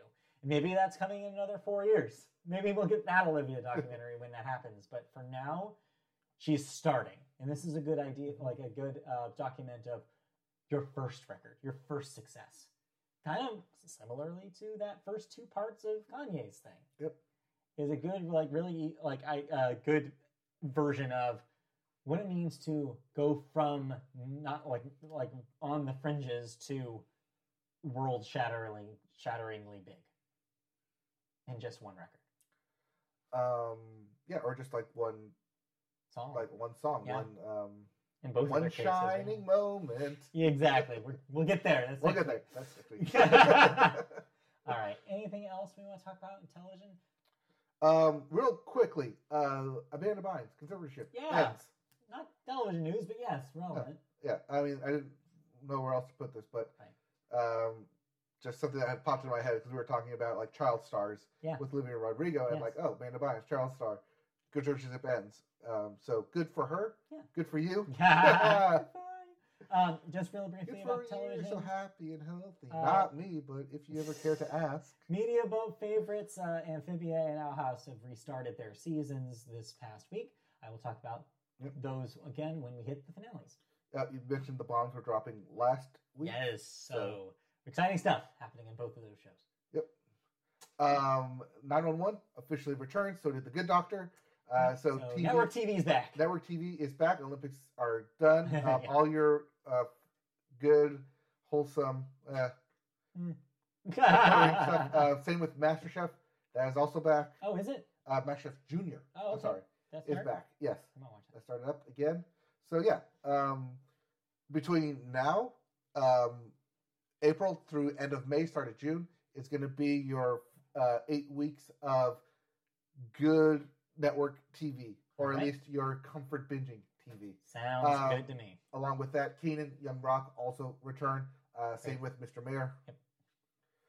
All the FBI shows on and Chuck Lorre stuff on CBS. I believe ABC stuff has also returned.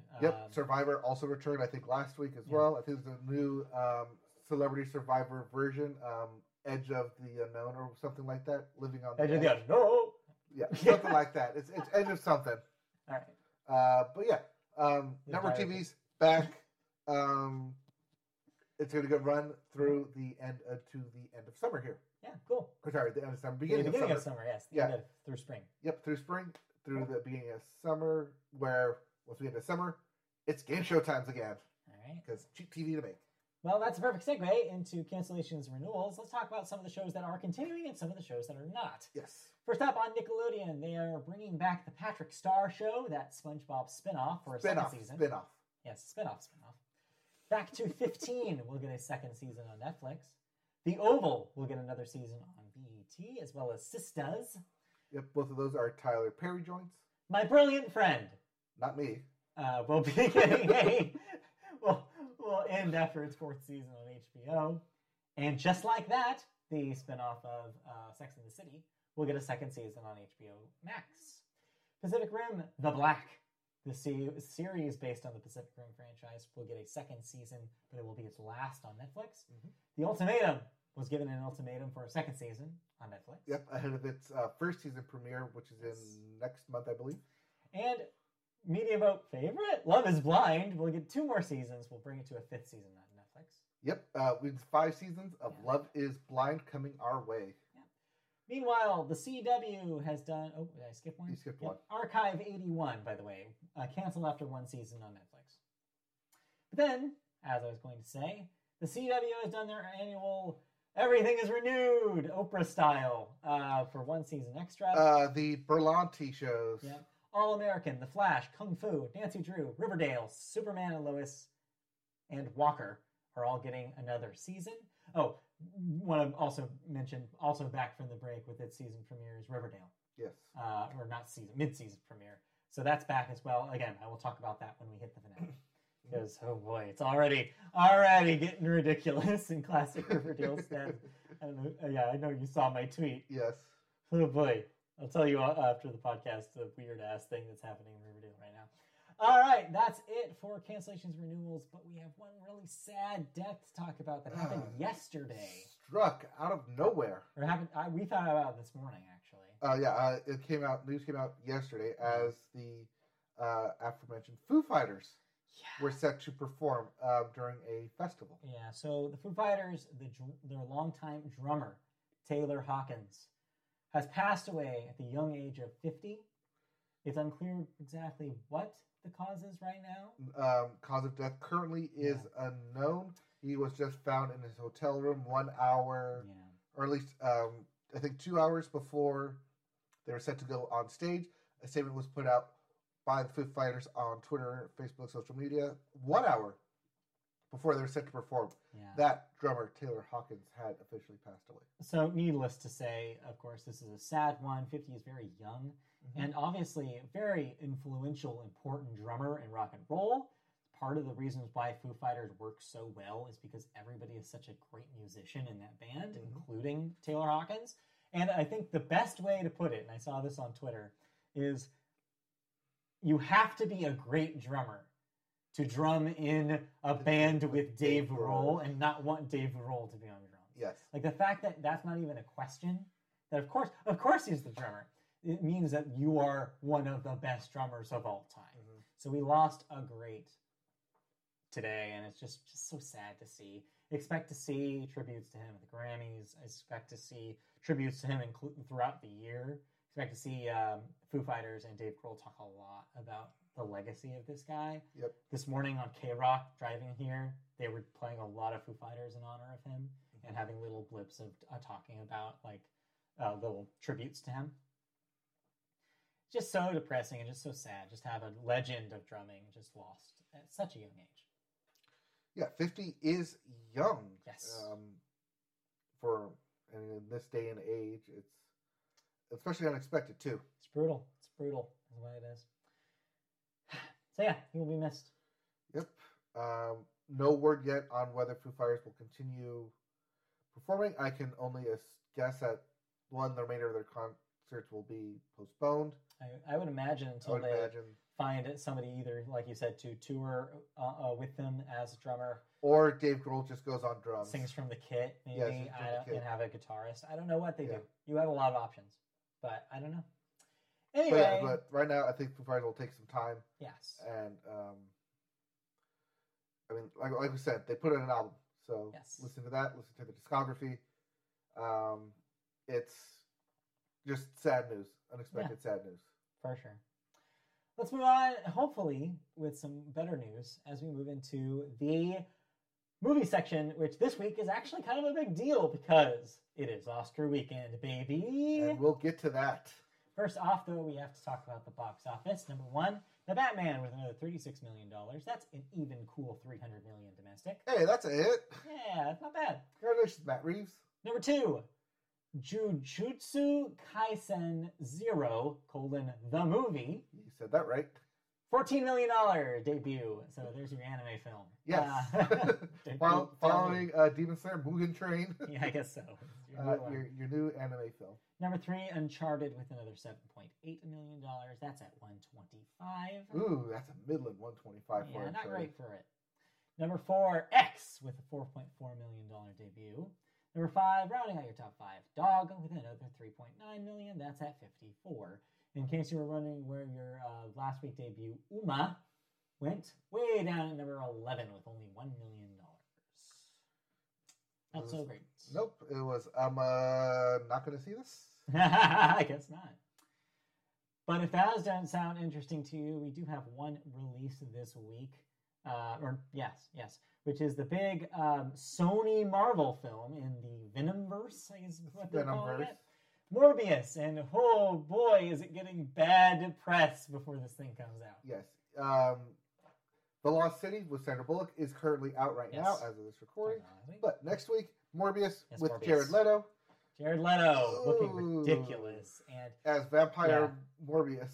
All the word of mouth about this thing seems bad. So, viewer beware. Yeah. Really? The trailer didn't tell you it was going to be bad? Oh my god. Everything about this seems bad as well. Starring Jared Leto, did not say it was going to be bad? Red flag right there. So there you go. Moving on into movie news. Of course, like I said, it's Awards Week. Awards are rewards. Yes. For good movies. And the thing that, of course, happens right before Oscars is the BAFTAs. So we move into the UK, talk about those. The Power of the Dog was your big winner.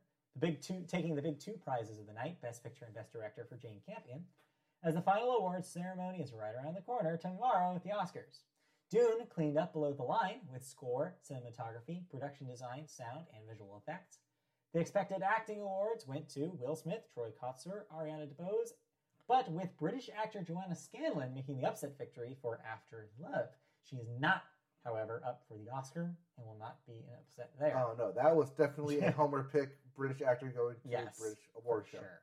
Meanwhile, Coda and Licorice Pizza were your screenplay winners, and Belfast won the Lone Homer Award that night for Outstanding British Film.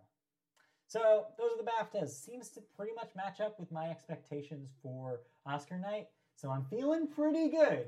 I'm feeling pretty good about these BAFTAs. Yes, but we have to go into, where do I see it here? Our second... You did not share it with this account. Okay. I shared it with your personal account. Yes. I'll pull that up. So yeah, that moves obviously into our second section here, which is all about the Oscars. Let's move through some Oscar bits before we do our predictions here for the Media World Podcast. Mm-hmm. First up, with 3 films putting a spotlight on deaf culture, this year the Academy will test out tablet technology for the purposes of translation. Guests at the Dolby Theater can request a tablet at their seat, which hooks into the cup holder. Each tablet features a fully adjustable arm, so guests can move it into a position that best suits them. 2 ASL interpreters, situated in a room directly next to the main house, will sign everything that happens inside the Dolby, and they will be live-streamed to those tablets. The telecast will be hosted by a trio of actress-comedians, Regina Hall, Amy Schumer, and Wanda Sykes. Schumer recently made comments about having Ukraine President Zelensky, a former actor himself, provide a prepared message to be played during the ceremony. We don't know if that's actually going to happen. No. There was a headline saying that Schumer wanted Zelensky at the Oscars. It was taken out of context. It said that she was talking with producers about Zelensky, either doing a live feed or something pre-recorded to play at the Oscars, since the Oscars has a lot of eyes on it. Yeah, we'll see. We'll see if that happens. Meanwhile, the Academy has mulled over its COVID protocols, with first revealing that they would not require vaccinations for its guests, but, of course, quickly reversed its stance to vaccination requirements for nominees and guests, but not performers and presenters. I don't know why they would have such a weird line there, but here we are. Oh, it's not a doc, that's why. We're trying to pull up these It's a sheet. It's a sheet. It's not a doc. It's a sheet. Why. That's why I can't find it. All right. Let's finish up these news bits here. Where was I? 5 craft and 3 short film category presentations, as we previously reported, will be cut out of the live broadcast at the Dolby Theater. The 8 categories consist of animated short, not animated feature. Yeah, animated documentary and live-action short films. Right. Editing, makeup, and hairstyling, original score, production design, and sound. So a lot of below-the-line stuff will not be on the telecast, but will be presented in abbreviated form. Yes. One member of the sound branch is so upset that they're, quote, considering everything up to and including resigning from the Academy, unquote. They said, I'm furious. It shows a complete lack of respect for the crafts. Sounds like we're weaving baskets rather than creatively participating in making a film. I've been communicating with people about this, and as far as I can tell, there's unanimous anger and disappointment among the sound branch at this move. There's discussion going on about a broad response for content to directors too. Though, a day, like about 24 hours more or less before the show starts, no movement has been made about this. It seems like they're going through with the decision, and we'll see if there's a reaction. Yep. Because this is the awards night. This is where you get your name out there. This is the broad telecast. Yeah. And if you are awarded and you don't get recognized for it, you might as well have been awarded at the Governor's Ball, where it's not telecasted anyways. Yeah, it's like, the debate between, like, which Emmys count. Like, yes. The ones that are on TV for prime time or the local Emmy you get for your news show. Right. And yeah, I think it sucks. All of the statues should be given out live. Straight up. That's my opinion. Mm-hmm. Who cares if no one's watching it? If you really care, give it to streaming network that'll show it to the audience that actually wants to see the whole thing. Put it on streaming to where you can run it with commercial free and have people there watch it. So you run your commercials during the broadcast, you get your commercial money there. But on streaming, have it live there. The era in which the Oscars were a mainstream event is over, and has been over for a decade. Yep. This is the era of marketing to the people where the audience is. Find your audience as opposed to trying to cater to every audience. That's my opinion. Now, speaking of audiences, it's our time to tell our audience what we think the winners to tomorrow's broadcast will be. Yep. So we're just going to go in order here of what you've written down for us. This was the order presented in one of the websites that I looked at. I forget whose order it was. But yes, this will take us to, actually, I want to say this maybe is broadcast order, or at least it's similar to what I think we might see in a broadcast order, because it ends with the big prizes. Yeah, it ends with director pictures. So this might be the broadcast order. Might be. So let's start from the very top. So what we've done here is we basically said, this is just to remind everybody who we think will win. This is not personal choice. If we want to, we can also say who we think actually deserves it. Yes. But let's start with the top here, Best Supporting Actor. We have Kieran. Is that how you say his first name? Kieran Hines for Belfast, Troy Kotsur for Coda, Jesse Plemons for The Power of the Dog, J.K. Simmons for Being the Ricardos, and Cody Smith-McPhee for The Power of the Dog. Who do you have for this one? Going with the one who's been winning it all, including the BAFTA just now, Troy Kotsur for Coda. Yes. That's what you have as well. Yeah, I think it's the choice that makes this makes sense the most this year. As you said, seems to be the popular favorite in other award shows going into the Oscars. Also, a deaf actor signing throughout this film makes it a unique performance that's unlike anything else. Definitely makes his performance stand out. Yep. Best Supporting Actress is going to be a runaway for Ariana DeBose. Don't need to name anyone else on this list. Yeah, it seems like it's going that way. I think if you do see an upset, it's probably Kirsten Dunst for Power of the Dog. But yeah, you're right. It seems like most likely Ariana DeBose here. All of us here have that as our call. Yep.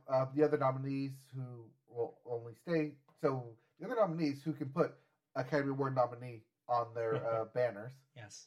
Jessie Buckley for The Lost Daughters, Judi Dench for Belfast, Kirsten Dunst for Power of the Dog, and Ajuane Ellis for Ingenue. You say it like the word. Ingenue by King Richard. Yes. Moving on to the next category, Best Animated Short Film, one of the notoriously hardest to guess. Yep. Affairs of the Art, Bestia, Box Ballet, Robin Robin, and The Windshield Wiper.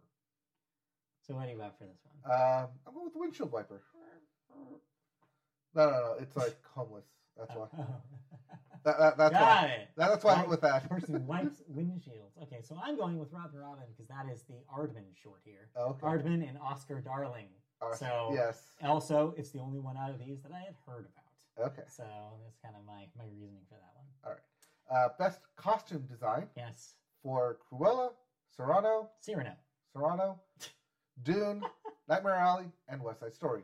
As much as I liked the costume designs for West Side Story and Nightmare Alley, it's Cruella. It's going to be Cruella. That was a fashion show. Whenever you make a movie that literally is about fashion, it's going to have a step up for costume design.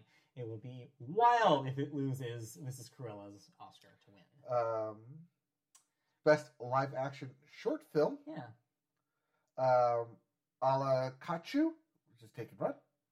The Dress, The Long Goodbye, On My Mind, and Please Hold. Another notoriously hard category to grasp because these are not really widely available.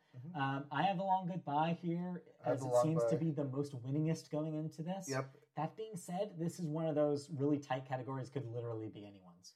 Right, because they're live action short films, which you have to go to festivals to see. Or, I believe, Amazon put them on? Yes, some of them, I think. It was either Amazon or Hulu who put all the both live action and animated shorts on their streaming service. Yeah. I want to say it was Amazon because they also did the South by Southwest thing. I think thing. you're right. They have deals with those studios. Yep. Next up, Best Original Score. An interesting one this year. Don't Look Up, Nicholas Britell. Dune by Hans Zimmer. Encanto by Germaine Franco. Parallel Mothers by Alberto Iglesias. And The Power of the Dog by Johnny Greenwood. So everyone's going with Dune. Dune's been winning sound across the board. Dune seems to be the favorite going in. Except for you. So I am differentiating here because this, and I said this when I talked about my take on The Power of the Dog on this podcast. This is the first time in probably a long, long time, maybe since like Up, where I've actually, Pixar's Up, where I've actually thought about a score after I finished the movie. I'm not kidding. The score in Power of the Dog is so unique and so driving and so interesting and does so much work and heavy lifting in this movie to make the vibe different than it would be if it was without it, that I think that this movie is defined by its score to the point where I can't not try to at least like award it. I think it has a chance too because Johnny Greenwood is a known name for his work with Radiohead. I think that gives him a little bit of advantage. This wouldn't be the first time that somebody who used to be in a band, I'm looking at you, Trent Reznor, has a chance at an Oscar here. So, yes, Dune is going in as the favorite because it's a recognizable name with Hans Zimmer. But I don't know if you've been paying attention to Hans Zimmer the last 10 years, but he's made basically a company, and it's not really him that's writing his music. Like, it's music by committee. And so to me, I think to award Hans Zimmer for a decade where he's pretty much just kicked his feet up and like delegated responsibilities seems a little unfair, in my opinion. Yeah, you're right. They shouldn't put awards to people who kick their feet up and delegate to other people how they should act, how they should dress, how they should say certain words, how lighting should look. No, those people don't deserve the award. Yes, they are. I know. You know what I mean, though. I feel like, to me, I want to reward a more unique, special score as opposed to, you did a fantasy score that has got a memorable like theme, which is what everybody's saying about Dune. It's like, well, it's got a memorable theme. Like, yeah, I get it, but still. So yes, Dune will probably win here, but I'm crossing my fingers for Power of the Dog. It's all right. It's because we both agree that it's going to sweep everything below the line. So yes, best sound will definitely go to Dune. Not a question. Like the fact that there were literally sounds that were so high-pitched, I could not hear them with my old-ass ears. Of course, I didn't have the sound system I do now, so maybe I was just losing a frequency. Well, that's a good thing, is that now with HBO Max, it's back on there, you can watch it again. But yeah, literally, we were watching it with subtitles because Christy loves subtitles, so it had to say high-pitched whirring or whatever on it, or high-pitched vocals, and I literally was like, well, I'm glad that subtitle is telling me because I can't hear shit. So great sound design is, I guess, what I'll have to say. So it will go to Dune. Adapted screenplay. So right now the competitors are Coda by Sean Hayter, Drive My Car by Ryusuke Hamaguchi and Kamasa Oe. Dune by John Spates, Denise Villeneuve, and Eric Roth. Jeez, these names. The Lost Daughter by Maggie Gyllenhaal. Yes, that Maggie Gyllenhaal. And The Power of the Dog by Jane Campion. You are differentiating here. Is it too late to change my vote? No. Yes, it is. You are locked. Okay, because I want to put Coda here instead. Too late. Yes. So my current vote is Drive My Car. Yes. Mainly I picked it because it is the international film that is in Best Adapted Screenplay. It's different. It stands out to me. It's an adaptation specifically of a Murakami book as well, and he's probably the most well-known Japanese author. So if that's going to be your source material, then I'd say it's a good start. Yes. But the favorite here, of course, is Jane Campion's adaptation of The Power of the Dog. I think it's hard to argue with. I think if there is some sort of upset for Best Picture, it will at least win Adapted Screenplay. So I see this is where Power of the Dog shines. I did not pick Power of the Dog anywhere because it is Netflix. And Again, Academy does not like Netflix. I don't think I'm just saying. It matters anymore as much as you think it does. All right, so let's go to Best Original Screenplay. Yes, we have Belfast by Kenneth Branagh, Don't Look Up by Adam McKay and David Sirota, King Richard by Zach Baylin, Licorice Pizza by Paul Thomas Anderson, and The Worst Person in the World by Exil Vogt and Joachim Treuer. So you have Belfast here. Yes. I am a big Kenneth Branagh. So Belfast is nominated up there with Power of the Dog in the most across all categories. But Branagh is not the favorite in any of them. He's not favorite in it, but Branagh himself is also the most nominated person across all the films, across all the categories. So we're saying he's got to win one of them. If he's gonna win one of them, it's gonna be here. I don't know. I'm literally banking on a Belfast snub tomorrow night, so I don't see it happening. I'm saying if he's gonna win one, it might as well be here because he's not gonna win, even though he's producing or the other stuff, not gonna win anywhere else. In a similar fashion, though, I think this is where Licorice Pizza wins because I think otherwise there's not an award it will win. This is its time to shine. I think Paul Thomas Anderson's screenplay is the reason this movie exists. I think even beyond the direction, this is the soul of this movie. And it's such an interesting, weird, quirky screenplay with weird, quirky characters having adventures. I think it's gotta be acknowledged for it. I think Licorice Pizza wins it. Right, but going into pre-Oscar season, Belfast was the thing everyone was talking about because of the screenplay. Because of the screenplay, because it was good. So I'm hoping that's gonna. It lost the momentum. The momentum is gone. I don't think it has a chance. All right. Best Actor in the Leading Role. It is a lock. Yeah. Will Smith has won every award there is to win for Best Leading Actor, unless we have another weird-ass upset from last year. Yeah. I don't think it'll happen. I think this is Will Smith's lose. I think you have an outside chance of Benedict Cumberbatch, but besides that, it's Will Smith's night. Yep, because others nominated for lead actor is Javier Bardem, Benedict Cumberbatch, Andrew Garfield, and Denzel Washington. Yeah. One of these things is not like the other. Looking at you, Andrew Garfield. You know what? If that movie is going to be acknowledged for anything, it's going to be his performance in it. Yes. But, yeah, I think Will Smith. But you're talking about Andrew Garfield up against four titans of the industry here. Right. Of acting. Titans of acting. It's tough. But yeah, this will be Will Smith's Oscar to win. Yep. Best Actress in a similar way is pretty much a lock at this point, although you don't agree. I don't agree. Jessica Chastain is going in as the favorite for the eyes of Tammy Faye and is my pick. But you have Olivia Colman for The Lost Daughter, as she is already an Oscar winner and is notoriously unpredictable speech-wise. Yes. And is just generally a good vibe for Oscar night. So I could see it happening if there is an upset here. I mean, it wasn't a surprise that she won last time. Yeah. That she was nominated here. So, yeah, I'm pulling for it. Also, with outside chance, Kristen Stewart with a hot year right now. Yes. She has a chance, but Only I feel like if Jessica Chastain and Olivia Colman split the vote, which I don't think they will. I don't think they will. Yeah. I think it's going to split one way or the other, not evenly. Right. I don't think Kristen Stewart. I think Jessica Chastain has this, but the other nominees: Nicole Kidman for being Ricardos and Penelope Cruz for Parallel Mothers. Yep. All right, moving on to the Media Vote podcast category. I mean, the best animated feature film category. Probably the one we give the most lip service to every year. Yes. Because we are who we are. That's between Encanto, the documentary Flea, Luca, The Mitchells vs. the Machines, and Raya and the Last Dragon. So this race, of course, is really Encanto versus the Mitchells.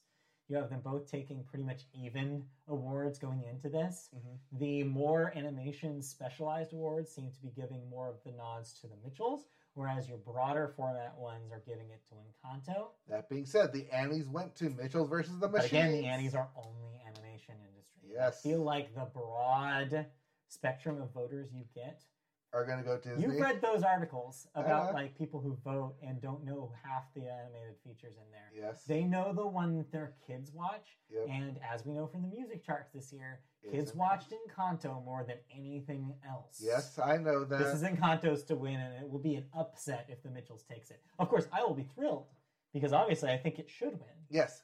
Mitchells vs. Machine also won during the producers. Yes. Award show. Again, different clientele. I think this is the biggest block here is actors, and what do actors have? They have young children who have watched Encanto. I know. Just saying. I think this is Encanto's, especially in the year where Bruno was everywhere. Yes, but if there's one place where I'm going to take the edge in our county here, you're doing the thing that I did with Score here. I get it. Yes. Where it's like, obviously, this is a passion for you. Yep. So we'll see. Maybe. I would love to be wrong here. Yep. This is the only winner I would love to get it wrong. Yes. Yeah. Moving on. Best cinematography. This is the classic matchup, and I'll get there in a second. But here's all the nominee options here. Dune, Greg Fraser for that film. Nightmare Alley, Dan Lauston. The Power of the Dog, Ari Wegner. The Tragedy of Macbeth, Bruno Delbano. We don't talk about Bruno. And West Side Story by everybody's favorite unpronounceable name, Janu Kaminski. Yeah, whatever. It's Janu. Janu? Yeah. What do you do with this Z? Isn't it's that Polish. Anyways, the favorite going into this is Dune. It seems like it's mostly won this category. But I've also seen people say that there's possibilities for Power of the Dog and Tragedy of Macbeth here.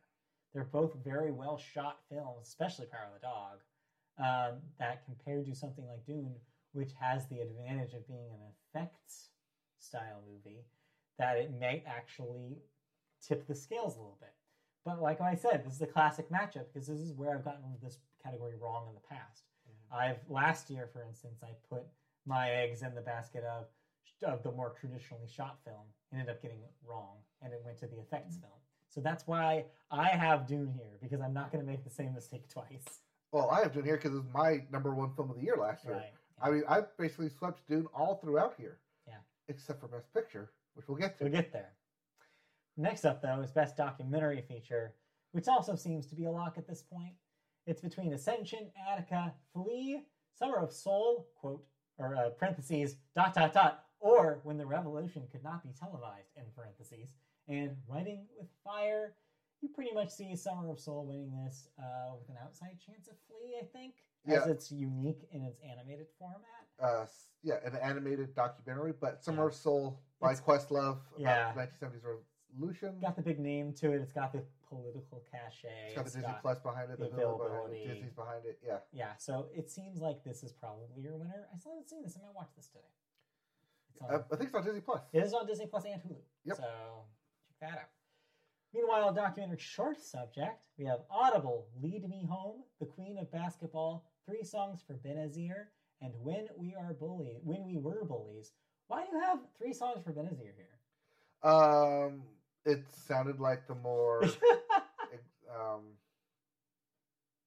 like family one. Okay. Similar to like a Journal for Jordan, about a sort of subject about parents doing something for their kids. I think I should have gone with Audible because that's the one about the deaf school. Yes, but you know why? That breaks your own rule because that's Netflix. Yes. That's the thing here is that Audible, depending on where you're seeing predictions, that seems to be a favorite for this category. But it's a very tight category, just like the short is. Right.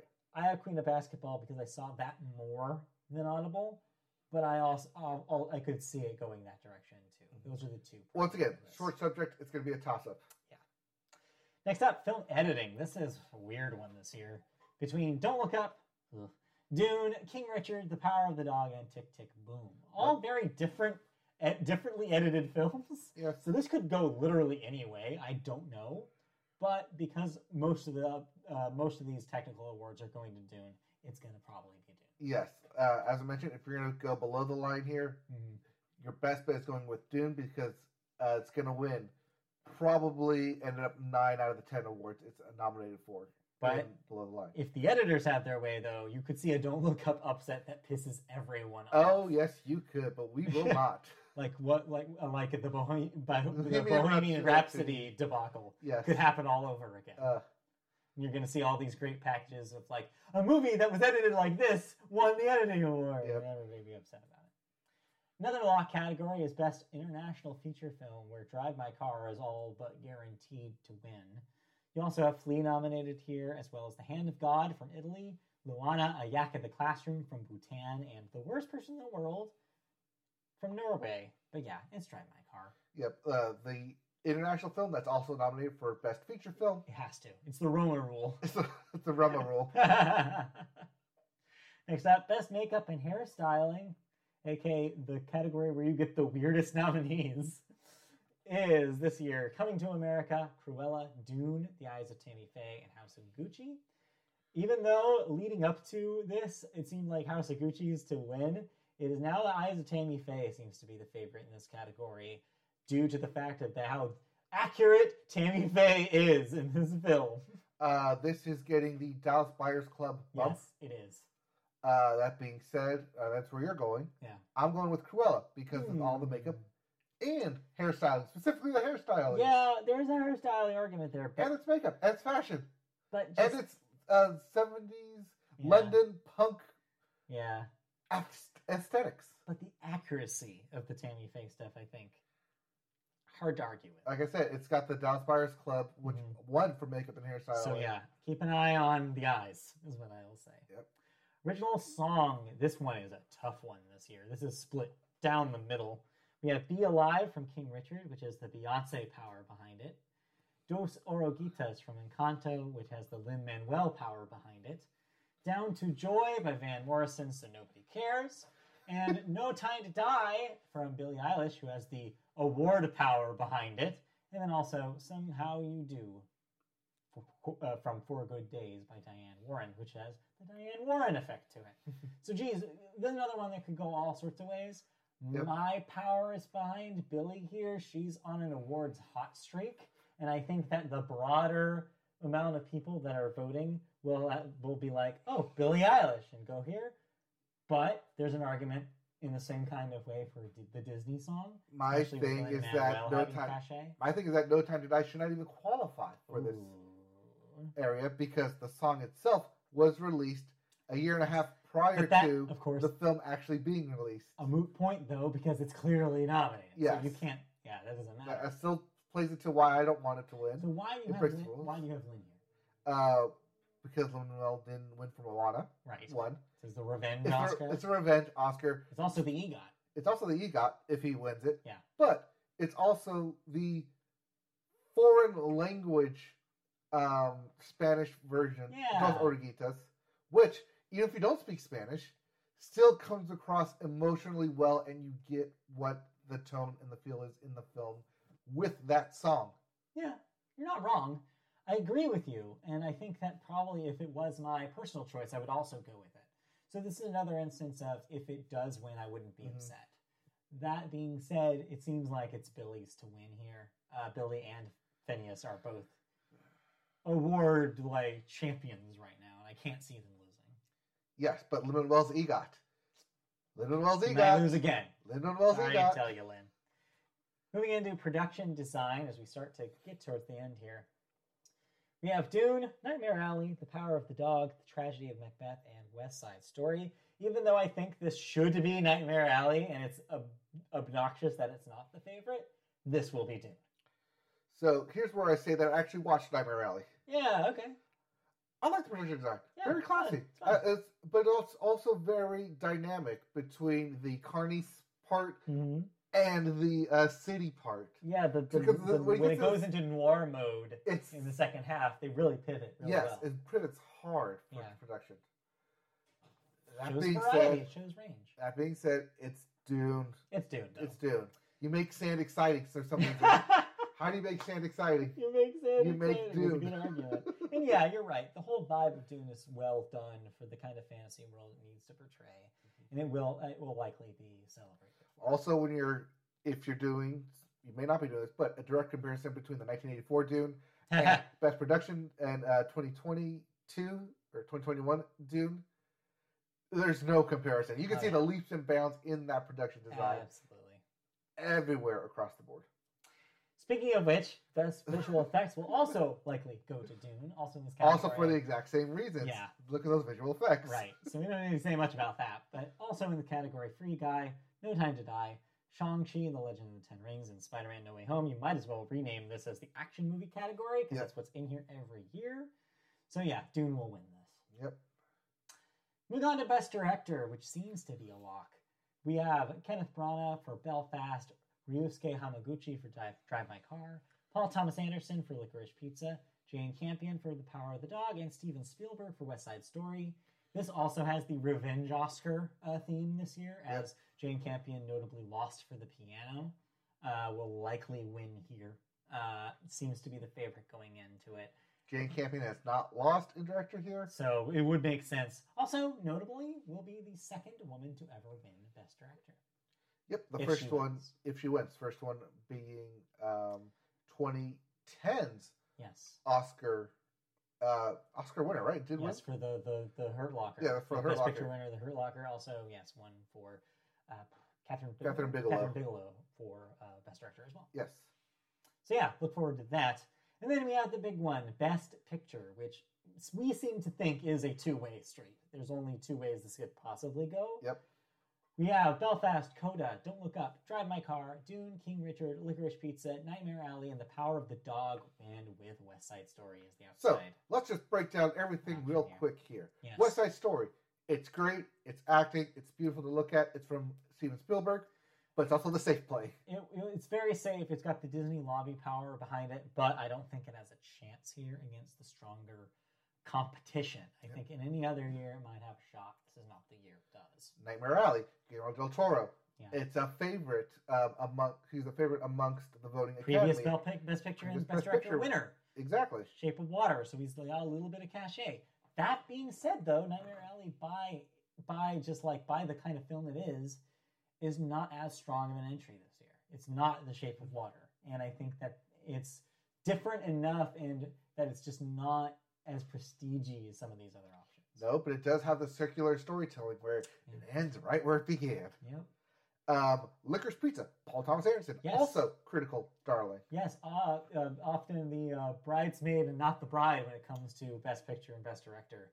But and this one also has the advantage of being the story about Hollywood, and you know how much Hollywood loves stories about themselves. Though, again, because of the strength of this lineup, it will probably not win. But the fact that it's there is saying a lot. Yep. King Richard. This is Will Smith's film, In and Out. It is Will Smith will win the acting category. Yeah. And that's why it's here. That's why it's here, though. Otherwise, you had some problems with storytelling in King Richard, and I don't think that it is strong enough of a film overall to really be a favorite here. No. Dune. It's going to win every below-the-line award. It's your popular choice. Popular choice. It was my favorite film across all of last year. But what usually happens with the popular choice is it usually loses. Yes, it will with the exception of Lord of the Rings. So I do not think... I think what the assumption here is they'll give it to it after the trilogy is over. Yes. Or after the series is over. Yep. How many of these do you make? Yep. Dune 3 or whatever. Yeah, but they Dune will 4. not do it for the first one. Nope. Drive My Car, that's the international film. It'll win international film, but will not win Best Picture. This is your potential Parasite-style upset. I don't think it does it. Yep. Don't Look Up, Adam McKay, coming off of The Big Short. The movie that does not belong in this list is what I will say. It's purely on the cachet of Adam McKay and nothing else. Yep. And then Belfast, Kenneth Branagh. This was the very early favorite for Best Picture before streaming took over. Seems safe. A possible option if there's a split probably goes to Belfast. I honestly don't think, though. Like I said, the momentum had died. It's been nominated everywhere, but it hasn't picked up the hardware. The momentum died. So that leaves the last two. Yeah, the two big ones that will be competing head-to-head, the ones you're going to see. Yeah. The Power of the Dog for Netflix and Coda for Apple. One of these streaming services will walk away with the hardware. Here's where my whole thing about you and your bias against Netflix doesn't make any sense, because you have Coda here. Yes. So I was talking to Christy about this. It's like, it doesn't make any sense. They're never going to give it to Apple the first year of eligibility. No. They are such a new up-and-comer. As strong as Coda is, there's no way that goes through the bureaucratic red tape of the Oscars. But it does have the unique storytelling behind it. You're not wrong. I think it's a good movie, and it could potentially do a Green Book style upset if it beats Power of the Dog here. I think you're right. I'm just saying, Netflix has pissed a lot of people off in the industry. But the pandemic changed everything for Netflix. Everything streaming, the world is different now. The industry had to accept streaming with open arms in order to coexist with it. And I think that has forever changed how these awards go, and we're already seeing it. Power of the Dog has won so many of these prizes already. There's no way it does not walk away with Best Picture tomorrow. Oh, I'll put $10 on it. We're putting money on this, so I am that confident about this. It's Power of the Dog. Coda is probably the other option here, but I think the politicking of streaming still exists for some of the players. I think it still exists for Amazon. I think it still exists for Apple TV. I think Netflix maybe has broken through some of that, because if you have somebody like Jane Campion on your side in a year where she's the favorite for director, I don't think you have the Roma split this year. I think they do it. Yes, but Coda won the SAG Award for Best Ensemble. Coda won the Producers Award. I know. It's also got the feel-good ending. It's also the more family-friendly. Yes. One of these two, but I don't see it winning. I think the Power of the Dog. It's also the one, like it's been saying, the unique perspective. Children of deaf people. And it's not only the revenge... Deaf adults, sorry. Coda. Yeah. Children of deaf adults. It's not only the revenge Oscar for Jane Campion. It's also the revenge Oscar symbolically for Brokeback Mountain. Mm-hmm. It represents so many things that I feel like it winning would mean a lot to a lot of people. I think that this is their opportunity. So would Coda. I know. Coda would. Not in the same way. It's like, I don't know. I mean, we'll see. We'll see tomorrow, and we'll be back next week. We'll see. Either it'll be me gloating or you gloating, and we're going to wait and see who gets to gloat. Either way, one of us is going to pick it up a phone and call it. We'll see. All right. So those are our predictions. If you were able to track down all that nonsense we just said, you were able to jot down notes fast enough, then have fun with that. But if not, make your own call. Make your own bet. It's fun. Or watch the Oscars and then come back and see what we got right, what we got wrong. Exactly. And laugh at us. Yes, exactly. You can make fun of us if we're way off on all of this. Which might be. Last year, that's what happened. So It could happen again. All right. Let's wrap this podcast up, why don't we, by talking about a couple of things that you watched that are technically movies. Technically movies, technically streaming. So I caught up, one, like I said, with Nightmare Alley. Yeah. I agree with everything that you said about it when you watched it. It's a good film. It feels like two kind of different genres bumped up together. Yeah. But I did enjoy the circular storytelling, even if about halfway through I realized that's exactly where they were going to go. Yes. As soon as I realized it was a noir, I realized, this is a tragedy. Yep. Because it has to be. It has to be. The way they've written that character is you're not supposed to like him. I was a little bit worried that they were going to go a very Matchstick Men style at the very end there. Mm-hmm. Which it kind of did, but also kind of didn't. In a different way. Yeah, they did. But the fact that you end up like Dan Harmon's circular telling, You end right where you started. Yeah, it's cute in that way. It's cute in that way. Yeah.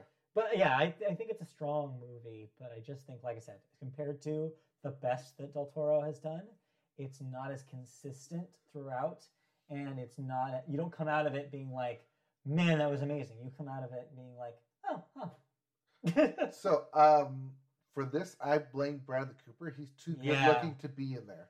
You're right. You get someone like Javier Bardem in there? Yeah, if you get a little character actor in there, I think that you do get a little bit more of that grizzled thing. Yeah. Because one of the reasons why noir worked in the 40s is because you're right. You didn't put established lead actors in those roles. You put in more of those weird kind of side, like dead. Yeah, like I say, if you have Javier Bardem in there, like who starts kind of like in that like kind of grungy, carny like vibe, and then moves up into the wealth established, and you can see the transformation of that because he's such a good actor. Like that's the main thing. With Bradley Cooper's a weird choice for this movie. It is. You're right. I feel like that was a producer's choice. If you need a big name actor in here, and also if you want to see two Bradley Cooper performances that could not be any different from each other, you should watch Nightmare Alley and then Licorice Pizza back to back.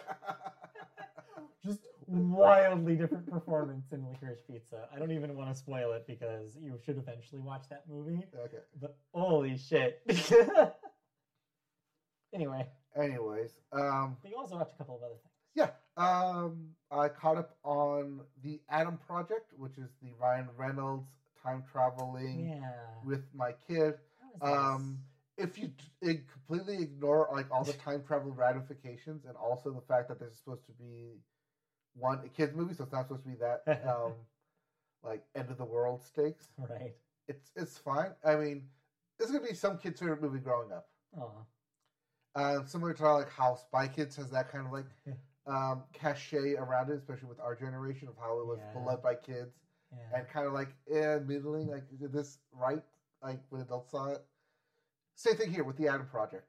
A lot of it is, oh, that's nice, like I get it. It's very sweet and kind of like that. But then if you think too hard about it, it gets kind of muddled. So it's one of those things where like, yeah, it's good for like kids watch. It's like PG-13 safe, I think. It's PG safe. There's some gun and violence in it, but yeah. A lot of time travel shenanigans where if you think too hard about it, it kind of breaks the whole movie. Because as you talked about, as you are the expert on time travel movies here at the Media Boat Podcast, every time one of these comes out, it's either you talk about the same thing. You have to establish the rules and make the rules clear. Because if you don't, the entire movie doesn't work. The best time travel movies are the ones that really do a good job of being like, this is how this works. And this is how we're going to stick to it. And we're never going to move outside of that. Because as soon as you do... Especially like halfway through this film, they say, oh, well, spoilers, this person was actually the first time traveler. That's how they built all their wealth. Like, no, you already broke it. Well, you already broke it then. That doesn't make sense. Yeah. You have to establish that from the top, or else or else we can't follow it. Yep. Because then it's magic. You can never make it feel like magic. Yep. It has to feel like science. That's the other thing is that because they are from the future, coming back to our time, a lot of it does feel like magic because it's just a thing where like, oh, science and magic are just one and the same. You just can't really explain it quite yet. It's funny because that actually just came up in Horizon. Yep. I was playing it where it was just like the lady was just like, oh, I can't see that, and Aloy's like, oh, that's because you have an earlier model. Here, I'll show you. Yes. I'll just give you this thing. Like, oh my god. She's like, it's magic. You can see the magic. And Aloy's like, no, it's just technology. Yes. Whatever. Anyway. And lastly, the remake of Cheaper by the Dozen on Disney Plus. Content note about this. Last week, I could have sworn you said this was Zac Efron. And then I saw a trailer and that's Zach Braff. Yeah, that's Zach Braff. I don't know if I might have said Zac Efron on it. So I was going into this entire time assumed it was Zac Efron in this movie as the dad. Oh, sorry, no, it's Zach Braff. Different Zach. So yeah, I saw a trailer finally and I was like, whoa, okay, it's Zach Braff. This is a completely different vibe than I thought. Makes 100% more sense. I was like, Zac Efron's a weird choice. But Zach Braff. Braff makes sense. Yeah, a little bit of sense. Also a little bit of a weird choice, especially when they went with this. How do I phrase this in a nice way? Zach Braff being white savior here. Oh no! Because that's the vibe that I got across this whole film. It does some. So as much as like the, was it 2000s? Yeah. 4 version? Yes, really early 2000. Yeah. Yeah, with Steve Martin, it was mainly centered about the kids. Yes. And how the kids and the dads become stay-at-home dad, move to a new city. This is dad becomes success with his syrup and sauce, and so the mom has to now stay home. Mm-hmm. But the focus isn't necessarily around the kids. It's more about recent topic of like racial aggression and like moving to white affluent neighborhood and like different racial aggressions in there. But Zach Braff comes in and saves the day. Okay. There's different times where tension is built up amongst characters, and then Zach Braff comes in and kind of saves the day. Yeah. It's a weird white savior complex. Picking apart like where it's like, oh, he's being a good dad, and also cultural implications. Yes. It's a tricky thing to do. Yes. Yeah. Yeah. It's a weird movie because it wants to make a statement. It wants to like put this in its place, put it in its face. But then you have Zach Braff coming in and like, I'm coming in and now I'm gonna like put my foot down, be the good dad, and save the day. Yeah. But at the same time, white savior complex. Do you write it maybe too perfect? Like a little bit like of a flaw to that character. It's not necessarily a flaw, but more of I'm going to come in and just solve everything for everybody. Mm-hmm. Well, that's just it might not be like the right way to solve it, but it's the easy Hollywood way of solving things. So, despite the baggage, is this maybe like a fun family film for the Disney Plus weekend this week? It's a fine Disney Plus family film. Yeah. They both have different unique takes on how they get to the dozen. Which I think is kind of like a more modern version of the dozen version, rather than, oh, I just popped off 12 kids. Yeah, I said all these. Thank you, Bonnie Hunt. You look great for having 12 kids. Yeah, I mean, we do live in the post-TLC reality show era where, like, we've seen the 8 kids, we've seen 12 kids and counting, or whatever that show was. Kids and so it's like we've been there. We don't need to do this in our movies. Yeah, but that's the one thing that this movie actually does right, is that it's an amalgamation of different family styles of kids and divorce and adoption and godsons and like family and uncles and not nieces, like cousins coming into the family. It's an amalgamation of how they get to that dozen, and that I liked. Yeah, that's a good shining point. Is that a family of the family entry by the dozen is not your traditional. I just had 12 kids. We're all related. We're an amalgamation of these different kind of circumstances that are out of our control, but we're still a family. We're still a loving family. And that's the bright spot of Cheaper by the Dozen. Okay. So it does some things well, but overall, weird Zach Braff vibes. It's a weird, like, Zach Braff vibe here. I feel like it's impossible for him to make something at this point and not have weird vibes. Are you talking about, like, that commercial he's in? Yeah. He's just such a weird guy now. Anyway. Anyways, thank you for listening to our 2.5-hour podcast. Yeah, sorry we went long, but I guess we had a lot to say about Kirby and the Oscars, so apologies. Yes, that's why it's titled the way it is. Yes, we'll be back next week with Oscar aftermath, I guess you could say, as well as Grammy predictions as we go into Grammy night next week. Other than that, we'll have the same as we always do, new movies, television, and sports and video games news for you, all of those things and more. So stay tuned. If you would like to watch us in video form and live on Saturday mornings, you can do so on our YouTube channel. Go to youtube.com, search Media Boat Podcast, and you can find our page. Like, subscribe, click on the bell for notifications when we go live. You can listen to us in audio form on your podcast service of your choice. For example, Amazon, iHeartRadio, Spotify. Anywhere you listen to Apple Podcasts, anywhere you download and listen to podcasts, you can do so there. We have new episodes happening all the time. That's also where you can find our ongoing March Madness Bracket series, where we are currently determining what the best Disney animated song is. Will it be Bruno? Will it be Let It Go? Will it be classics like songs from The Little Mermaid or Beauty and the Beast? Or will it be even more classics like When You Wish Upon a Star? All of these questions will be answered in our bracket series that's ongoing. It'll continue throughout the month of March, so we will wrap up very soon. Yep. We'll be wrapping up bracket up very shortly as soon as we get everyone together again. Those will be available in that podcast feed that you can download our regular show in as well, so check that out. In the meantime, if you want to see us on social media, on Twitter, our handle is @MediaBoatCast.